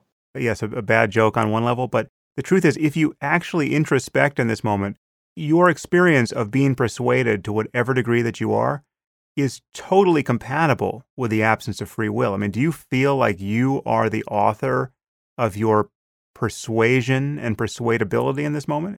It's a completely mechanical fact of what I said was as persuasive as it was for whatever reason to you. I'm enough of a psychologist to believe that it's a purely mechanistic process. I mean, what else could it be? My phenomenology is uncertain as to the extent to which I have the experience of choice, and I'm not as confident as you that phenomenological experience is typically absent. But your mileage may vary on this. There are ways to be confused about this. So, for instance, you could know of an exercise, say, that would make you more persuadable, right? There could be some, thought experiment or some way of prepping yourself for a conversation like this, which would, let's say, double the effect of whatever I say that you might find persuasive, right? And you could have thought of that 30 seconds ago and seemingly through the exercise of your own agency said, well, I'm going to do this thing, which is going to give me a doubly open mind right now. And now what Sam is saying, actually that's starting to make more sense than it did last time around. But again, let's say all that's true. Let's say you know of such a trick and you can open your mind more than is usually opened, and you decide to do it now. And I convince you of my thesis to a double degree, and you say that's in some sense your doing, right? Well, again, the mystery just recedes a little bit more. So it's like you can't explain the fact that it occurred to you to do that, right? It might not have occurred to you to do that. You might have forgotten that you knew this trick and had the conversation along normal lines.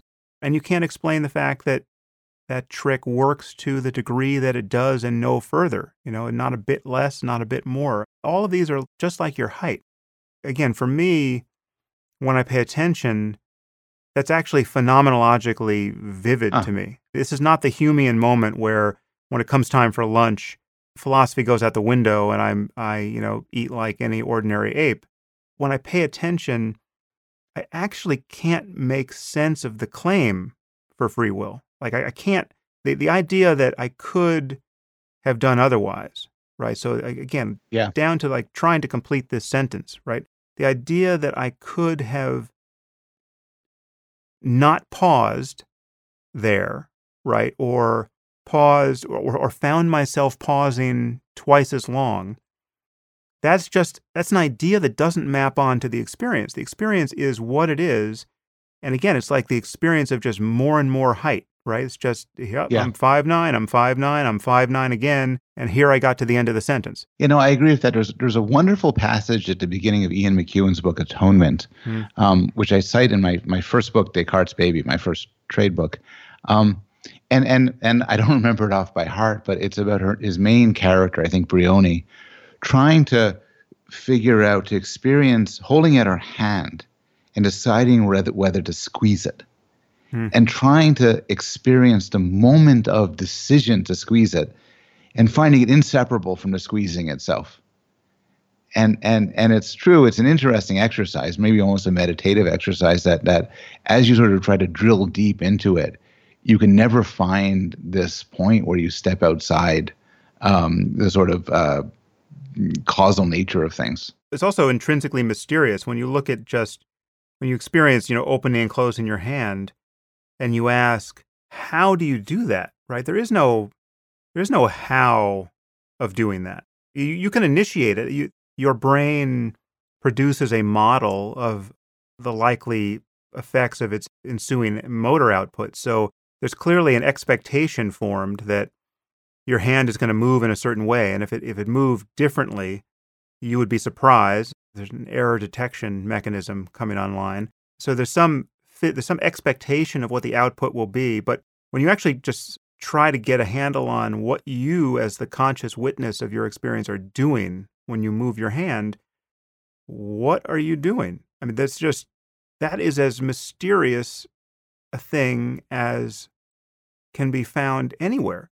You do not have any insight into what you are doing. No, that's totally right. I see this at a broader level where it's similar to your example of ending a sentence, which is I almost always don't know what I'm going to say until I start to speak. Mm-hmm.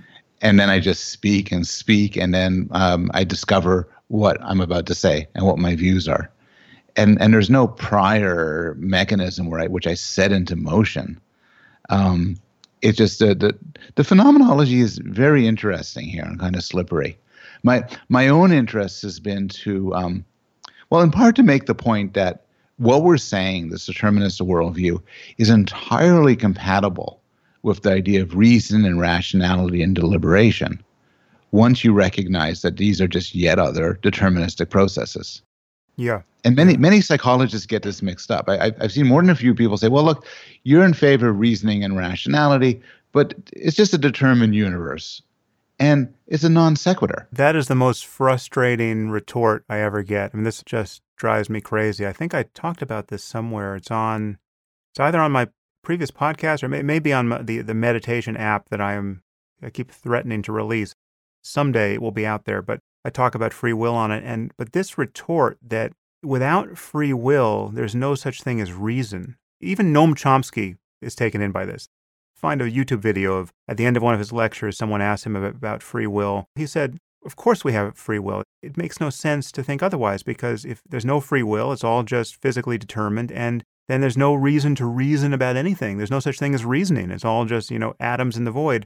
If anything, reason is a perfect example of the absence of free will. I mean, reason makes slaves of us all. If I show you the rational steps to reach a conclusion, you will helplessly reach that conclusion. You will be forced by the constraints of the reason you and I hold in common to reach the same conclusion, whether you like it or not. And that's what it is to be reasoning. Yeah, I mean, one way which I put it, I think, in my book is you can imagine two computers.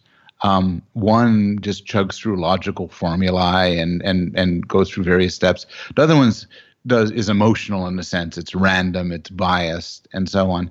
And because we stipulated their computers, we have no problem seeing them as deterministic machines. Well, the question for humans is just, which computer are we? I mean, an answer obviously is both, Mm. but to what extent are we to one or to other? But right. So as you're framing it, Chomsky makes the inference from reason to free will.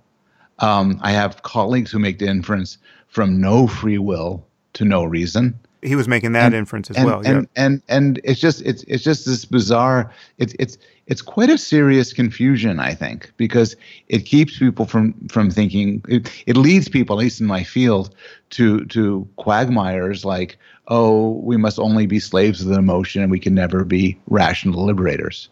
It's where kind of the worst excesses of psychology meet with the worst excesses of bad philosophy. Just to spell this out, I think it's an important point, and people may not have gotten it at the first pass.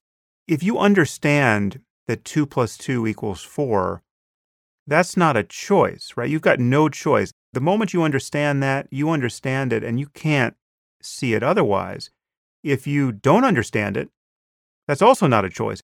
If you mistakenly believe that 2 + 2 = 5, and you are attempting to, quote, reason that way, well, then that's not freedom either.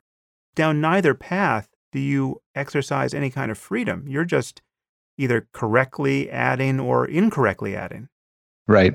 I mean, I've also seen the flip side, the opposite mistake, which is in discussions of AI and robotics, I often hear people say, well, they can, do things in a rational way, but they can never have emotions.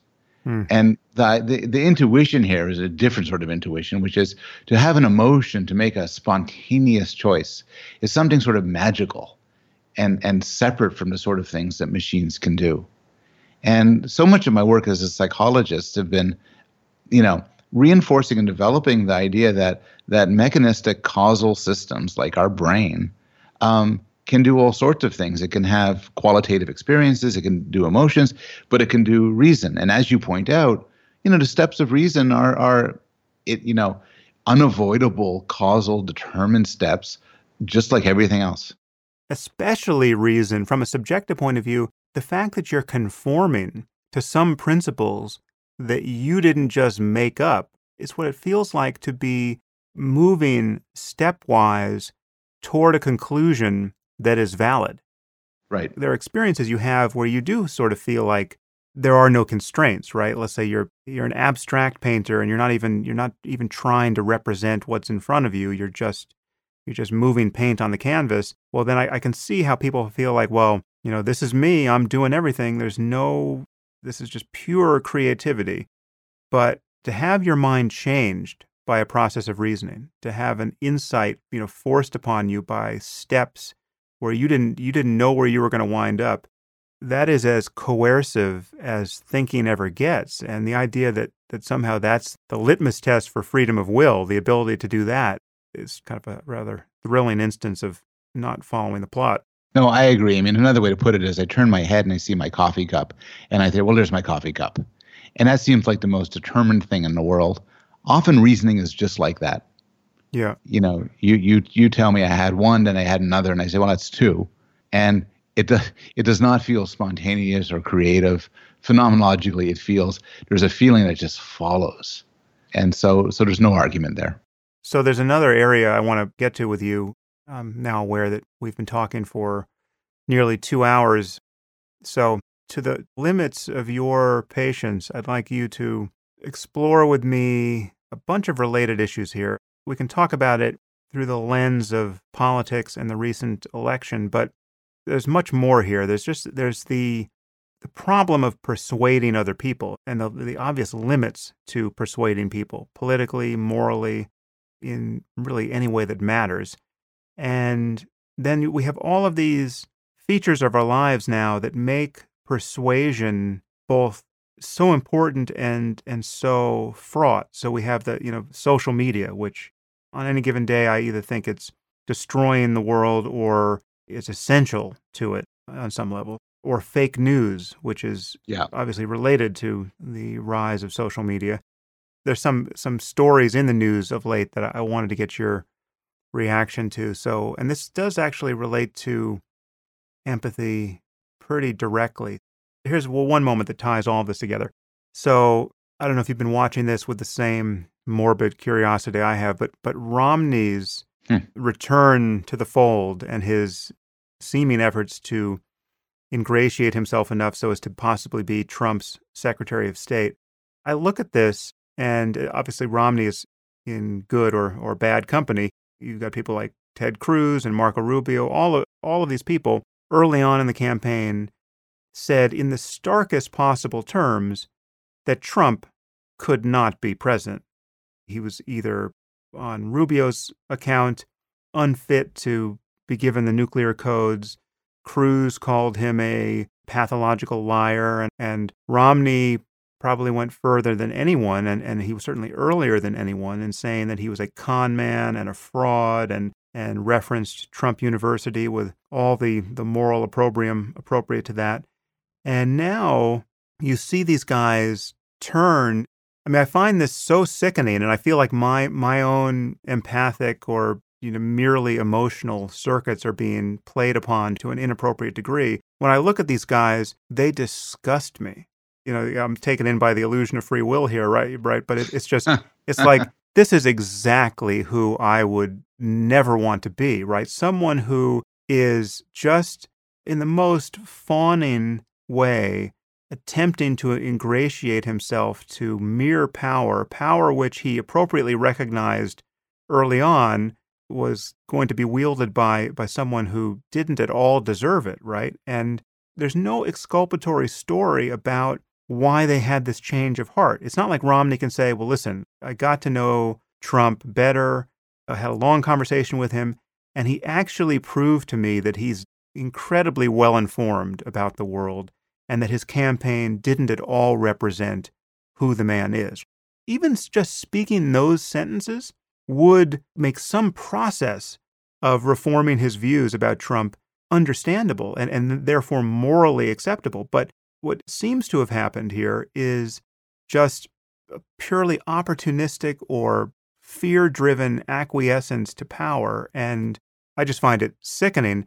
Now, the way this ties back to social media is, so I was on Twitter last night. There's a New Yorker article entitled something like, the humiliation of Mitt Romney, and I tweeted it out, and in the spirit of condemning him, I tweeted something like, hopefully he's wearing his magic underpants.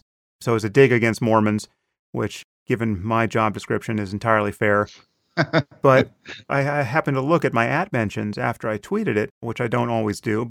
In the New Yorker article, there were two interpretations of what Romney's doing, and one was the one I just gave, hence the notion of his humiliation. But the other was that actually this was not an abject and opportunistic cozying up to power. This was actually a heroic act of self-sacrifice. He recognizes that because of how incompetent Trump is, and because of the incompetence he's surrounding himself with, Romney decided that he would actually be doing the country a lot of good by getting into a position of power. He wants to be in a position to do some good because he actually is a reasonably competent person. The person on Twitter said, well, wouldn't it be better to actually have the charitable interpretation here? And I was just immediately embarrassed to have sent that tweet. And I just said, absolutely. I deleted the tweet. I promoted this person's criticism of my tweet. In that case, social media, and I really think Twitter is just the worst of social media, was functioning for me as a morally clarifying machine. So anyway, I open that to you. You've got Trump, you've got Romney, you've got social media. You have anything you want to say about our current moment? Wow, there's a lot there. So first, it's always reassuring to see that your rejection of free will still leaves you fully capable of moral disapproval of the strongest level. Yeah. Second, it's even worse than you put it, because it's not only true that all of these people said terrible things about Trump. Trump said terrible things about all of these people. He belittled the looks of Ted Cruz's wife. He associated Ted Cruz's father with the murder of JFK. He, in response to Romney's criticism, he made a crude reference to Romney being on his knees in front of him when he begged for money. I mean, so I honestly don't. I like your charitable interpretation.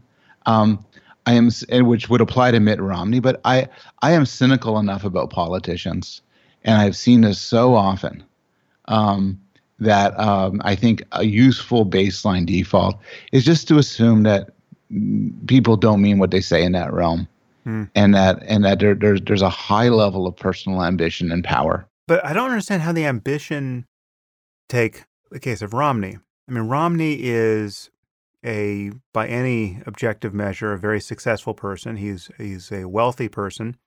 He doesn't need the job in any sense. And I would think he would, purely for egocentric reasons, I would think he would more want to preserve his dignity, his sense of himself, his sense of his having been right the first time, and rather than just simply have the job of being Secretary of State. I don't see how it's worth the sacrifice along egocentric lines. I worry that you're illustrating some of the weaknesses of cognitive empathy, where you're importing your own moral views and set of priorities onto another person. I mean, I've had these discussions with people who say, look, Trump is not going to be motivated in order to make more money. He has plenty of money. Why would he ever want to make more money? And it's true for the person saying it, $1 million would be enough. But other people work different ways. I would suspect that, I mean, again, you may be right, but I would suspect that Mitt Romney, a politician, and in some way, to be fair, in all accounts, a decent man, I think, who comported himself very well when he was running for office, really wants to have an incredibly powerful political position. And if he's not Secretary of State, he's consigned into irrelevance. And so I could really see that this is the sort of thing that one might sell your soul over. I have to say, since we're kind of trashing people, or at least I am in this way, I have to say, in the whole miserable 2016 election season, some people acquitted themselves very well, and I'm thinking particularly of conservative pundits and intellectuals, like Jonah Goldberg and Bill Kristol, who recognize they in all regards behave like people of principle, where they have conservative principles. They recognize Trump accorded with none of them. And they broke with the Republican Party and with a lot of their Twitter followers and friends and fans to point out what a narcissistic buffoon Trump was. And they've paid a price. And so it's a sort of all the awfulness. It has demonstrated that people can show integrity in certain ways, and it's been a good sign. I got to say, as somebody who's developed much of his career arguing that people are basically rational, and we have rational powers and rational capacities, and we are ultimately creatures of reason. This has been a rough election season. This has been, for somebody saying how smart people basically are and fundamentally good and fundamentally reasonable. This is as close to falsification that I've ever experienced. But I'll make one point, which actually comes out in some extent as a response to people I respect a lot, like John Haidt, who point out our political weirdnesses as examples of our fundamental irrationality. And the point I want to make is we're at our very worst when it comes to national politics. If you want to see people being outrageously stupid, check here. Because, for several reasons. One is because the consequences of your action, your vote, the poster you're holding up, the thing you post on Facebook, is, in an objective sense, infinitesimally small. If I go around, I tell a pollster that Obama was born in Kenya, and I shout that at a meeting and everything, it doesn't matter. All its function is signaling to other people my affiliation. It could be virtue signaling. It could be group signaling. My bet, by the way, is that most of the people who claim to believe that Obama was born in Kenya were just saying, boo Obama. You heard about Pizzagate, right? I actually have not heard about Pizzagate. I talked about this on my last podcast. Based on the WikiLeaks John Podesta email dump, there was a mention of a pizza parlor in D.C. that these people frequented, and one of these fake news stories said that John Podesta and Hillary Clinton are running a child sexual slavery ring out of this pizza parlor, right? That sounds plausible enough. Go on. That's plausible enough that people actually believe it to the point where they have made endless death threats on the owners and employees of this pizza parlor, right? And put photos of their kids online, and it's just been a nightmare for the people who work there. Now, I got to think that someone who is actually talking about Pizzagate and going so far as to make death threats, this is not just boo Hillary. This is this kind of conspiracy thinking. It just reaches so far. I mean, I know people who've been completely absorbed by the 9/11 truth conspiracy thinking, right? So where they'll spend all of their disposable time online getting deeper and deeper into the minutia there. They're not just still saying, at a removal of 15 years, boo Bush and boo Cheney. They think this is true on some level. So I agree. There's going to be a minority of people who, honest to God, believe in all manner of conspiracy theories. And they believe it as much as they believe that they live in a house down the road, and much as they believe basic facts about the world. I just think that that's a minority, and there's a bit of evidence supporting this. So another study, there was a poll done and this is before Donald Trump ran for president, where they asked people, do you think Donald Trump was born in the United States? And a big chunk said no. And I think they were just saying, boo Trump. I mean, there are polls where they ask people, do you think Ted Cruz is a Zodiac killer? And an alarmingly high percentage of people say yes, even though it seems implausible. You don't think they're just goofing on the question there? So that's the thing. So I think that there's a blurring of the line between, on the one hand, kind of believing it, on the other hand, sort of saying, let's just say this because it sounds good, and goofing on the question. Somebody who goes to the trouble of, I don't know, putting a bomb at the pizza place or some threat probably is deranged.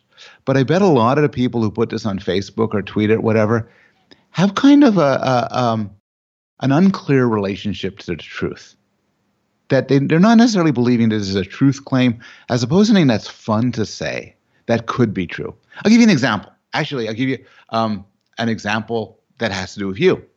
A friend of mine on Facebook made a certain argument, and he attributed to you a view I knew you didn't hold. It was sort of a misquote. It wasn't terrible. It was a mild misquote. So I wrote to my friend, and I said, you should take that down because you got him wrong. Here's the real quote. You got him wrong. And my friend didn't say, oh, I screwed up. He said something like, yeah, but that's the kind of thing that atheists would say. And, and I think a lot of this is fine.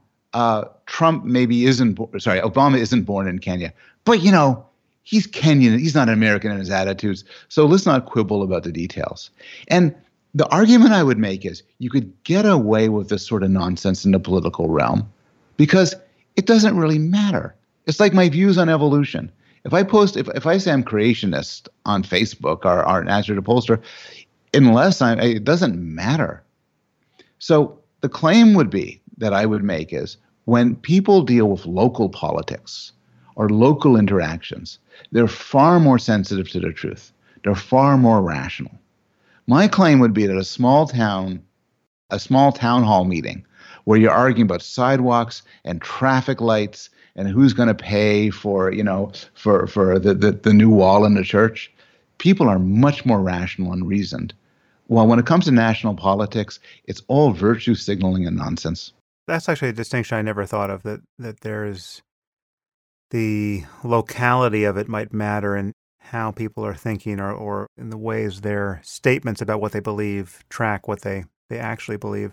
I got to say the post-truth aspect to this election has been the most disturbing for me. I mean, just the fact that all of us is encapsulated by Trump himself. The fact that he lies to a degree that, but for bearing witness to it, I would have thought it was totally impossible. I mean, it's impossible to even parody how dishonest he is. And the fact that there's no consequence to that the people who were supporting him don't seem to care that he is speaking without any concern for the believability of what he's saying, right? He's contradicting himself. He's contradicting just terrestrial facts.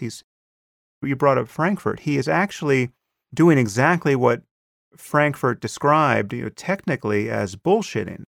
The difference between bullshit and lying is that when you're lying, you actually have to keep the truth in view so as to successfully lie. You have to be anticipating the logical expectations of your audience and inserting your lie in the space provided in a way that fits with the rest of what you and your audience understand to be factual. That's the only way you get away with a lie. If you're bullshitting, you're just completely unaware of what the truth is or what the expectations of your audience are, and you just say whatever you want to say, regardless of whether it survives any kind of reality testing. And that's why, and there's a great line in Frankfurt's essay, that the bullshitter is a greater enemy of the truth than the liar is. For that very reason, he's not even assuming the cognitive overhead necessary to be aware that the truth exists or that anyone has an expectation that your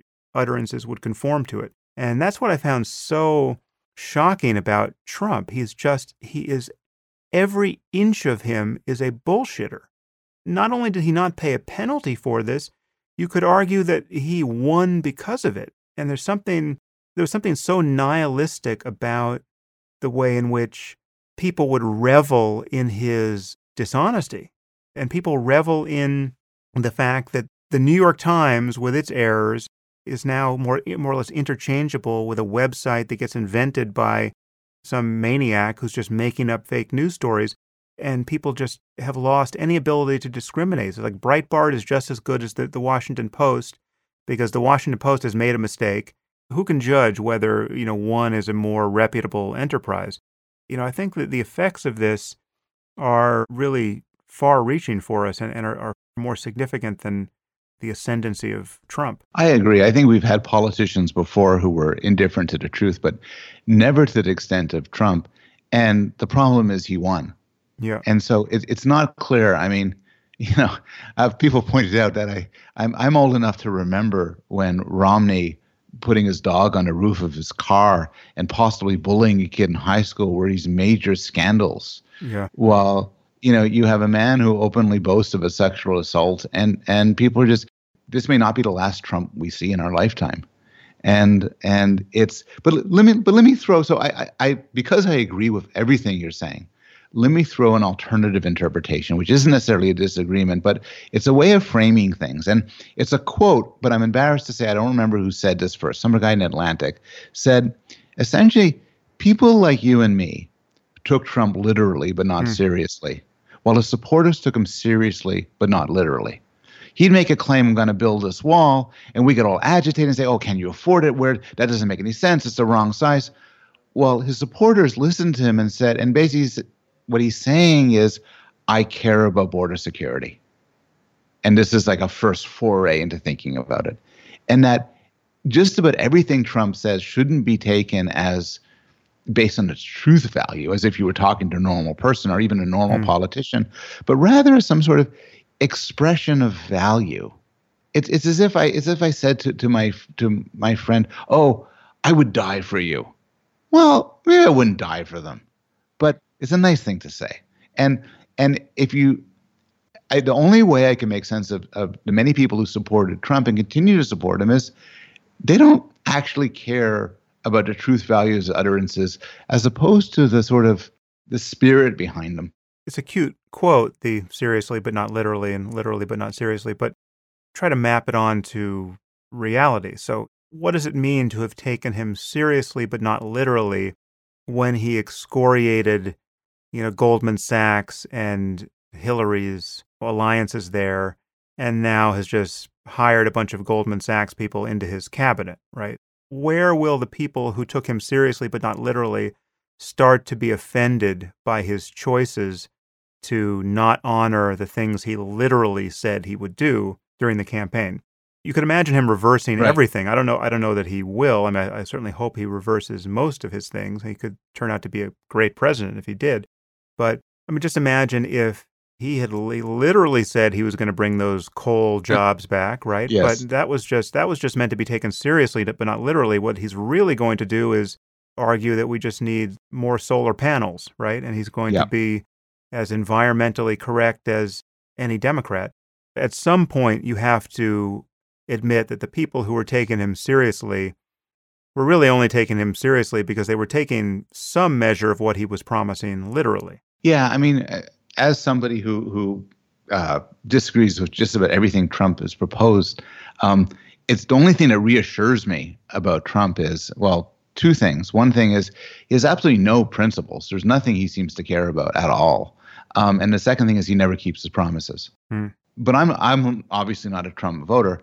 I actually don't know how Trump voters are going to come to deal with the blatant hypocrisy that you just pointed out, or the indifference. It may be that there's some things he will have to abide by, maybe some degree of anti-immigration policy.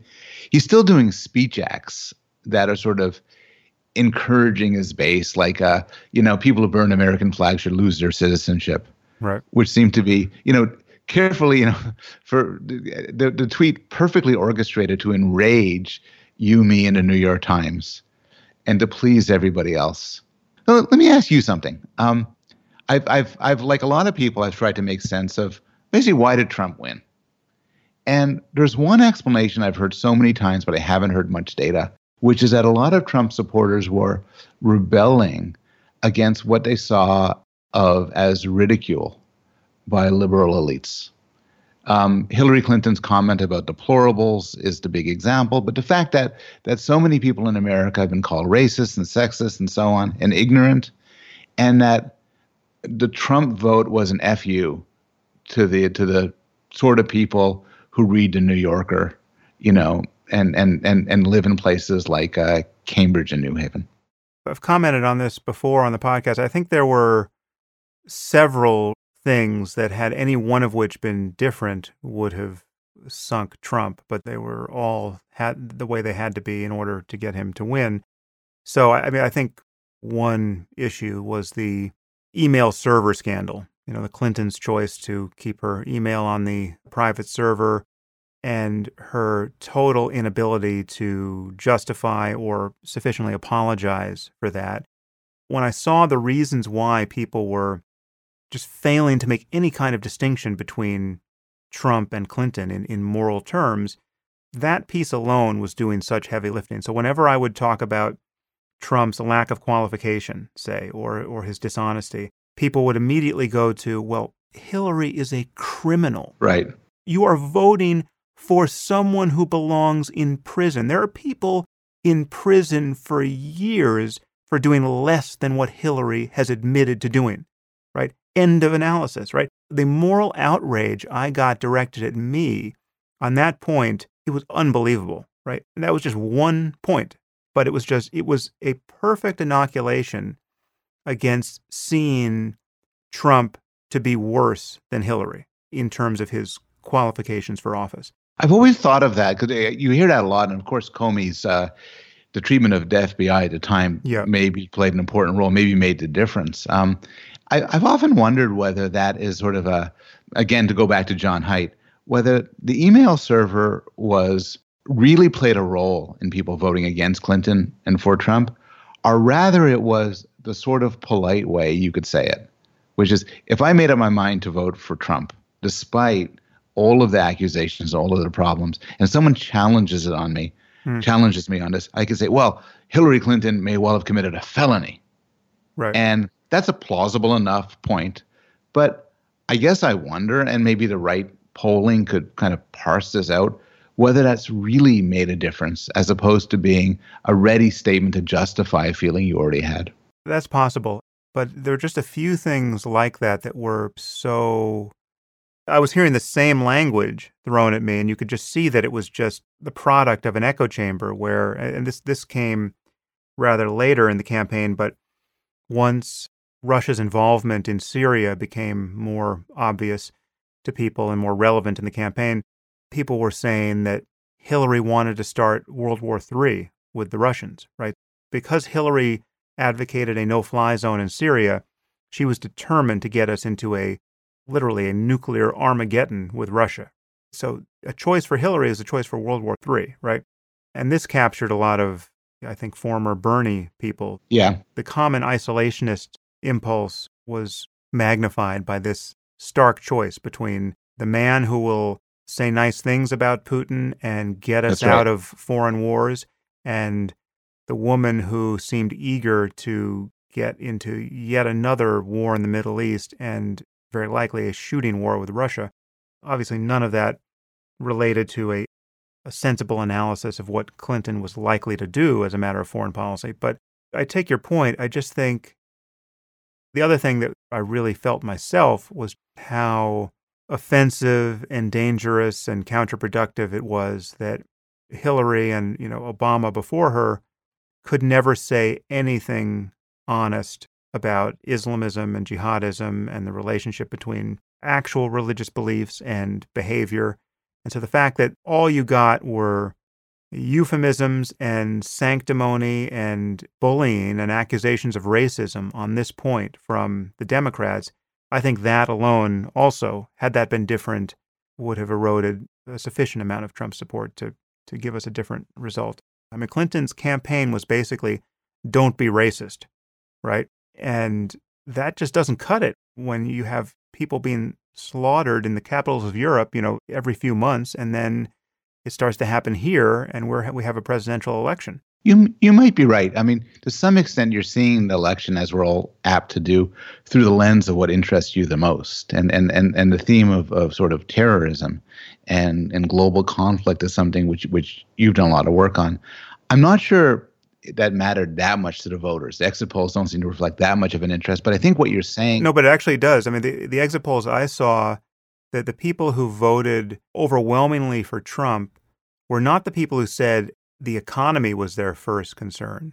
There were people who said terrorism was their first concern. But again, I also have a unique viewpoint here, because I would say very negative things about Trump and very tepidly supportive things about Clinton as the lesser evil, and get, even in my own social media networks, I'm not exaggerating, like 100-to-1 criticism.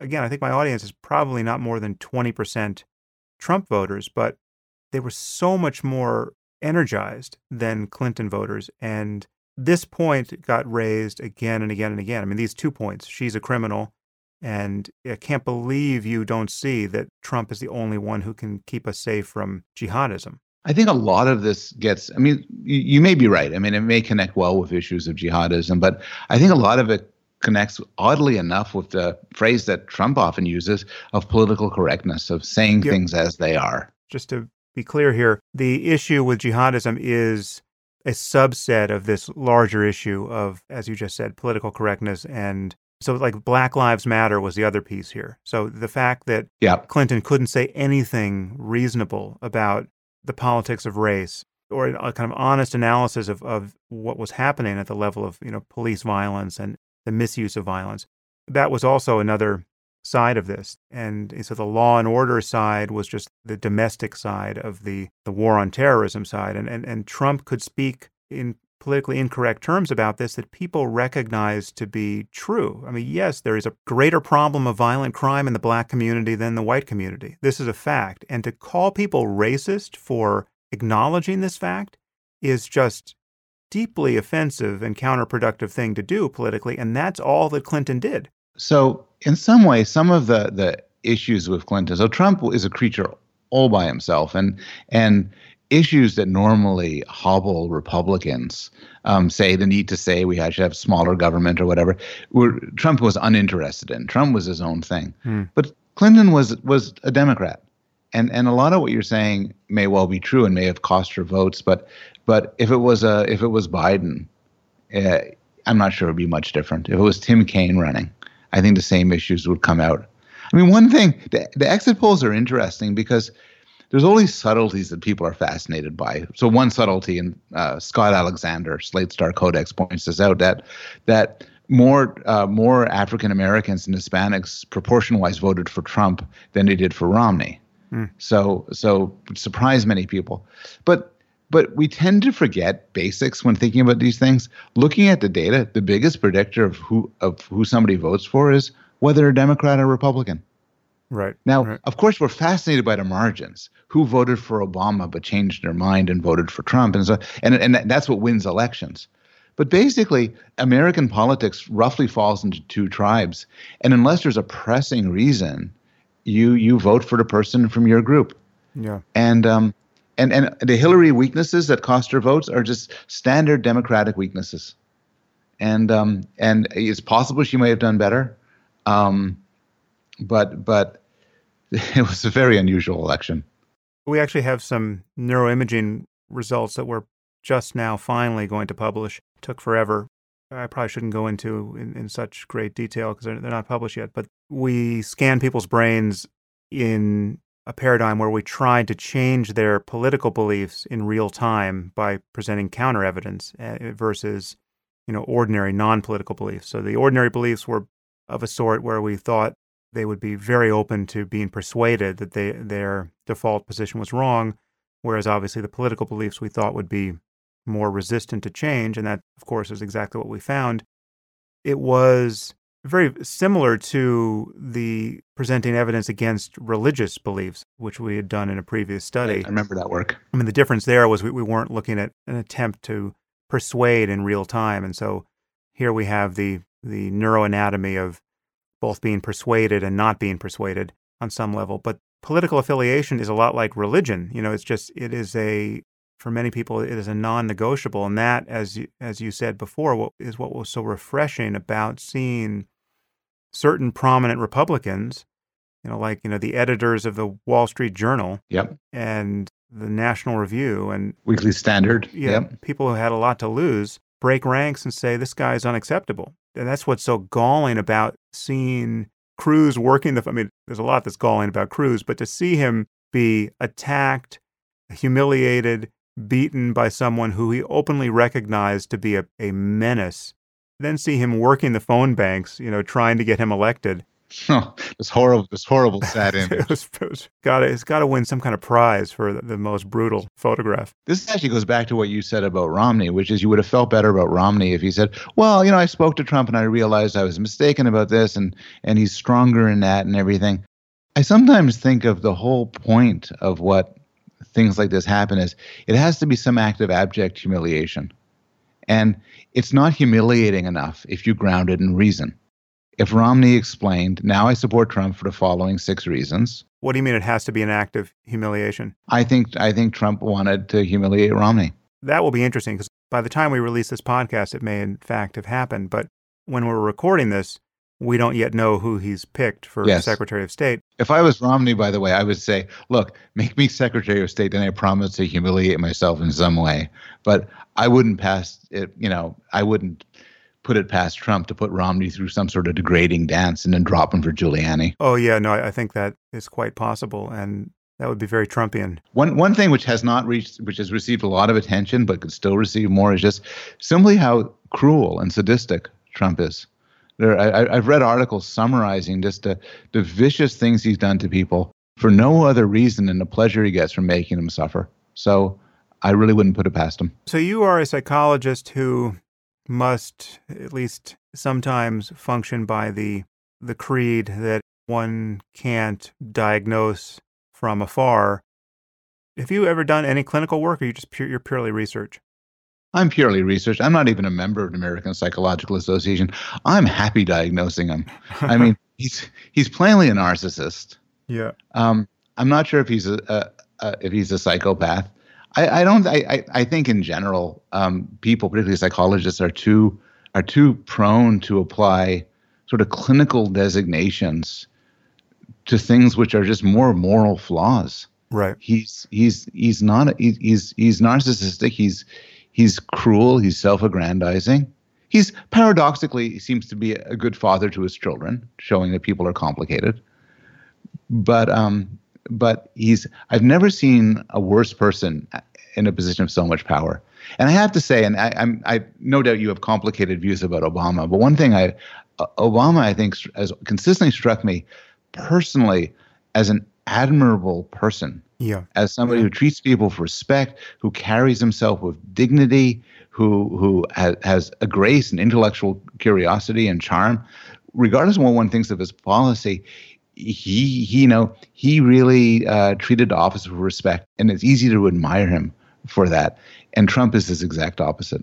Yeah, no, I totally concur there. And the thing about Trump is that, again, this is what's so bewildering to me, is that so many people don't see this. I mean, having argued this really ad nauseum, right? I've spent hours on my podcast. I've been on other people's podcasts. I've just run the guy down endlessly. And obviously, there are many people who think that this is purely a matter of my articulating my own political biases, right? And it just absolutely isn't. If almost anyone else, obviously there are religious maniacs in the Republican Party who I would have a different argument against, but if Michael Bloomberg or somebody ran as a Republican against Clinton, right, I would have voted Republican in a heartbeat, right? Uh-huh. It's just like I've got absolutely no partisan commitment to the Democrats, apart from the fact that they generally articulate my values, or have in the past, better than Republicans. And that's largely a matter of the degree to which the Republican Party has, for my entire lifetime, been captured by fundamentalist Christianity. That's the problem there. But with Trump, it is so obvious that he's a con man without an ethical or intellectual core. And that's such a terrible thing to put in charge of the country. Literally, he has said and done 100 things, at least, that should have been disqualifying. But if you just take only one, if you take Trump University, right? Yes. Had you perpetrated Trump University, that would be the end of your career, right? And for good reason. I wouldn't have you on my podcast, right? If you were the sort of person who would bilk needy people out of tens of thousands of dollars and then use every trick in the book to hang on to their money and, publicly celebrate it as a great victory. I mean, it's like that should destroy a person, right? And that's arguably not even in the top 10 of the things that make him a liability as president. I was talking to my younger son on the phone, and he was making fun of me for all my political predictions that have gone wrong. From the obvious victory of Jeb Bush to the success of Marco Rubio, and to the many, many times I said about Trump, well, now he's toast.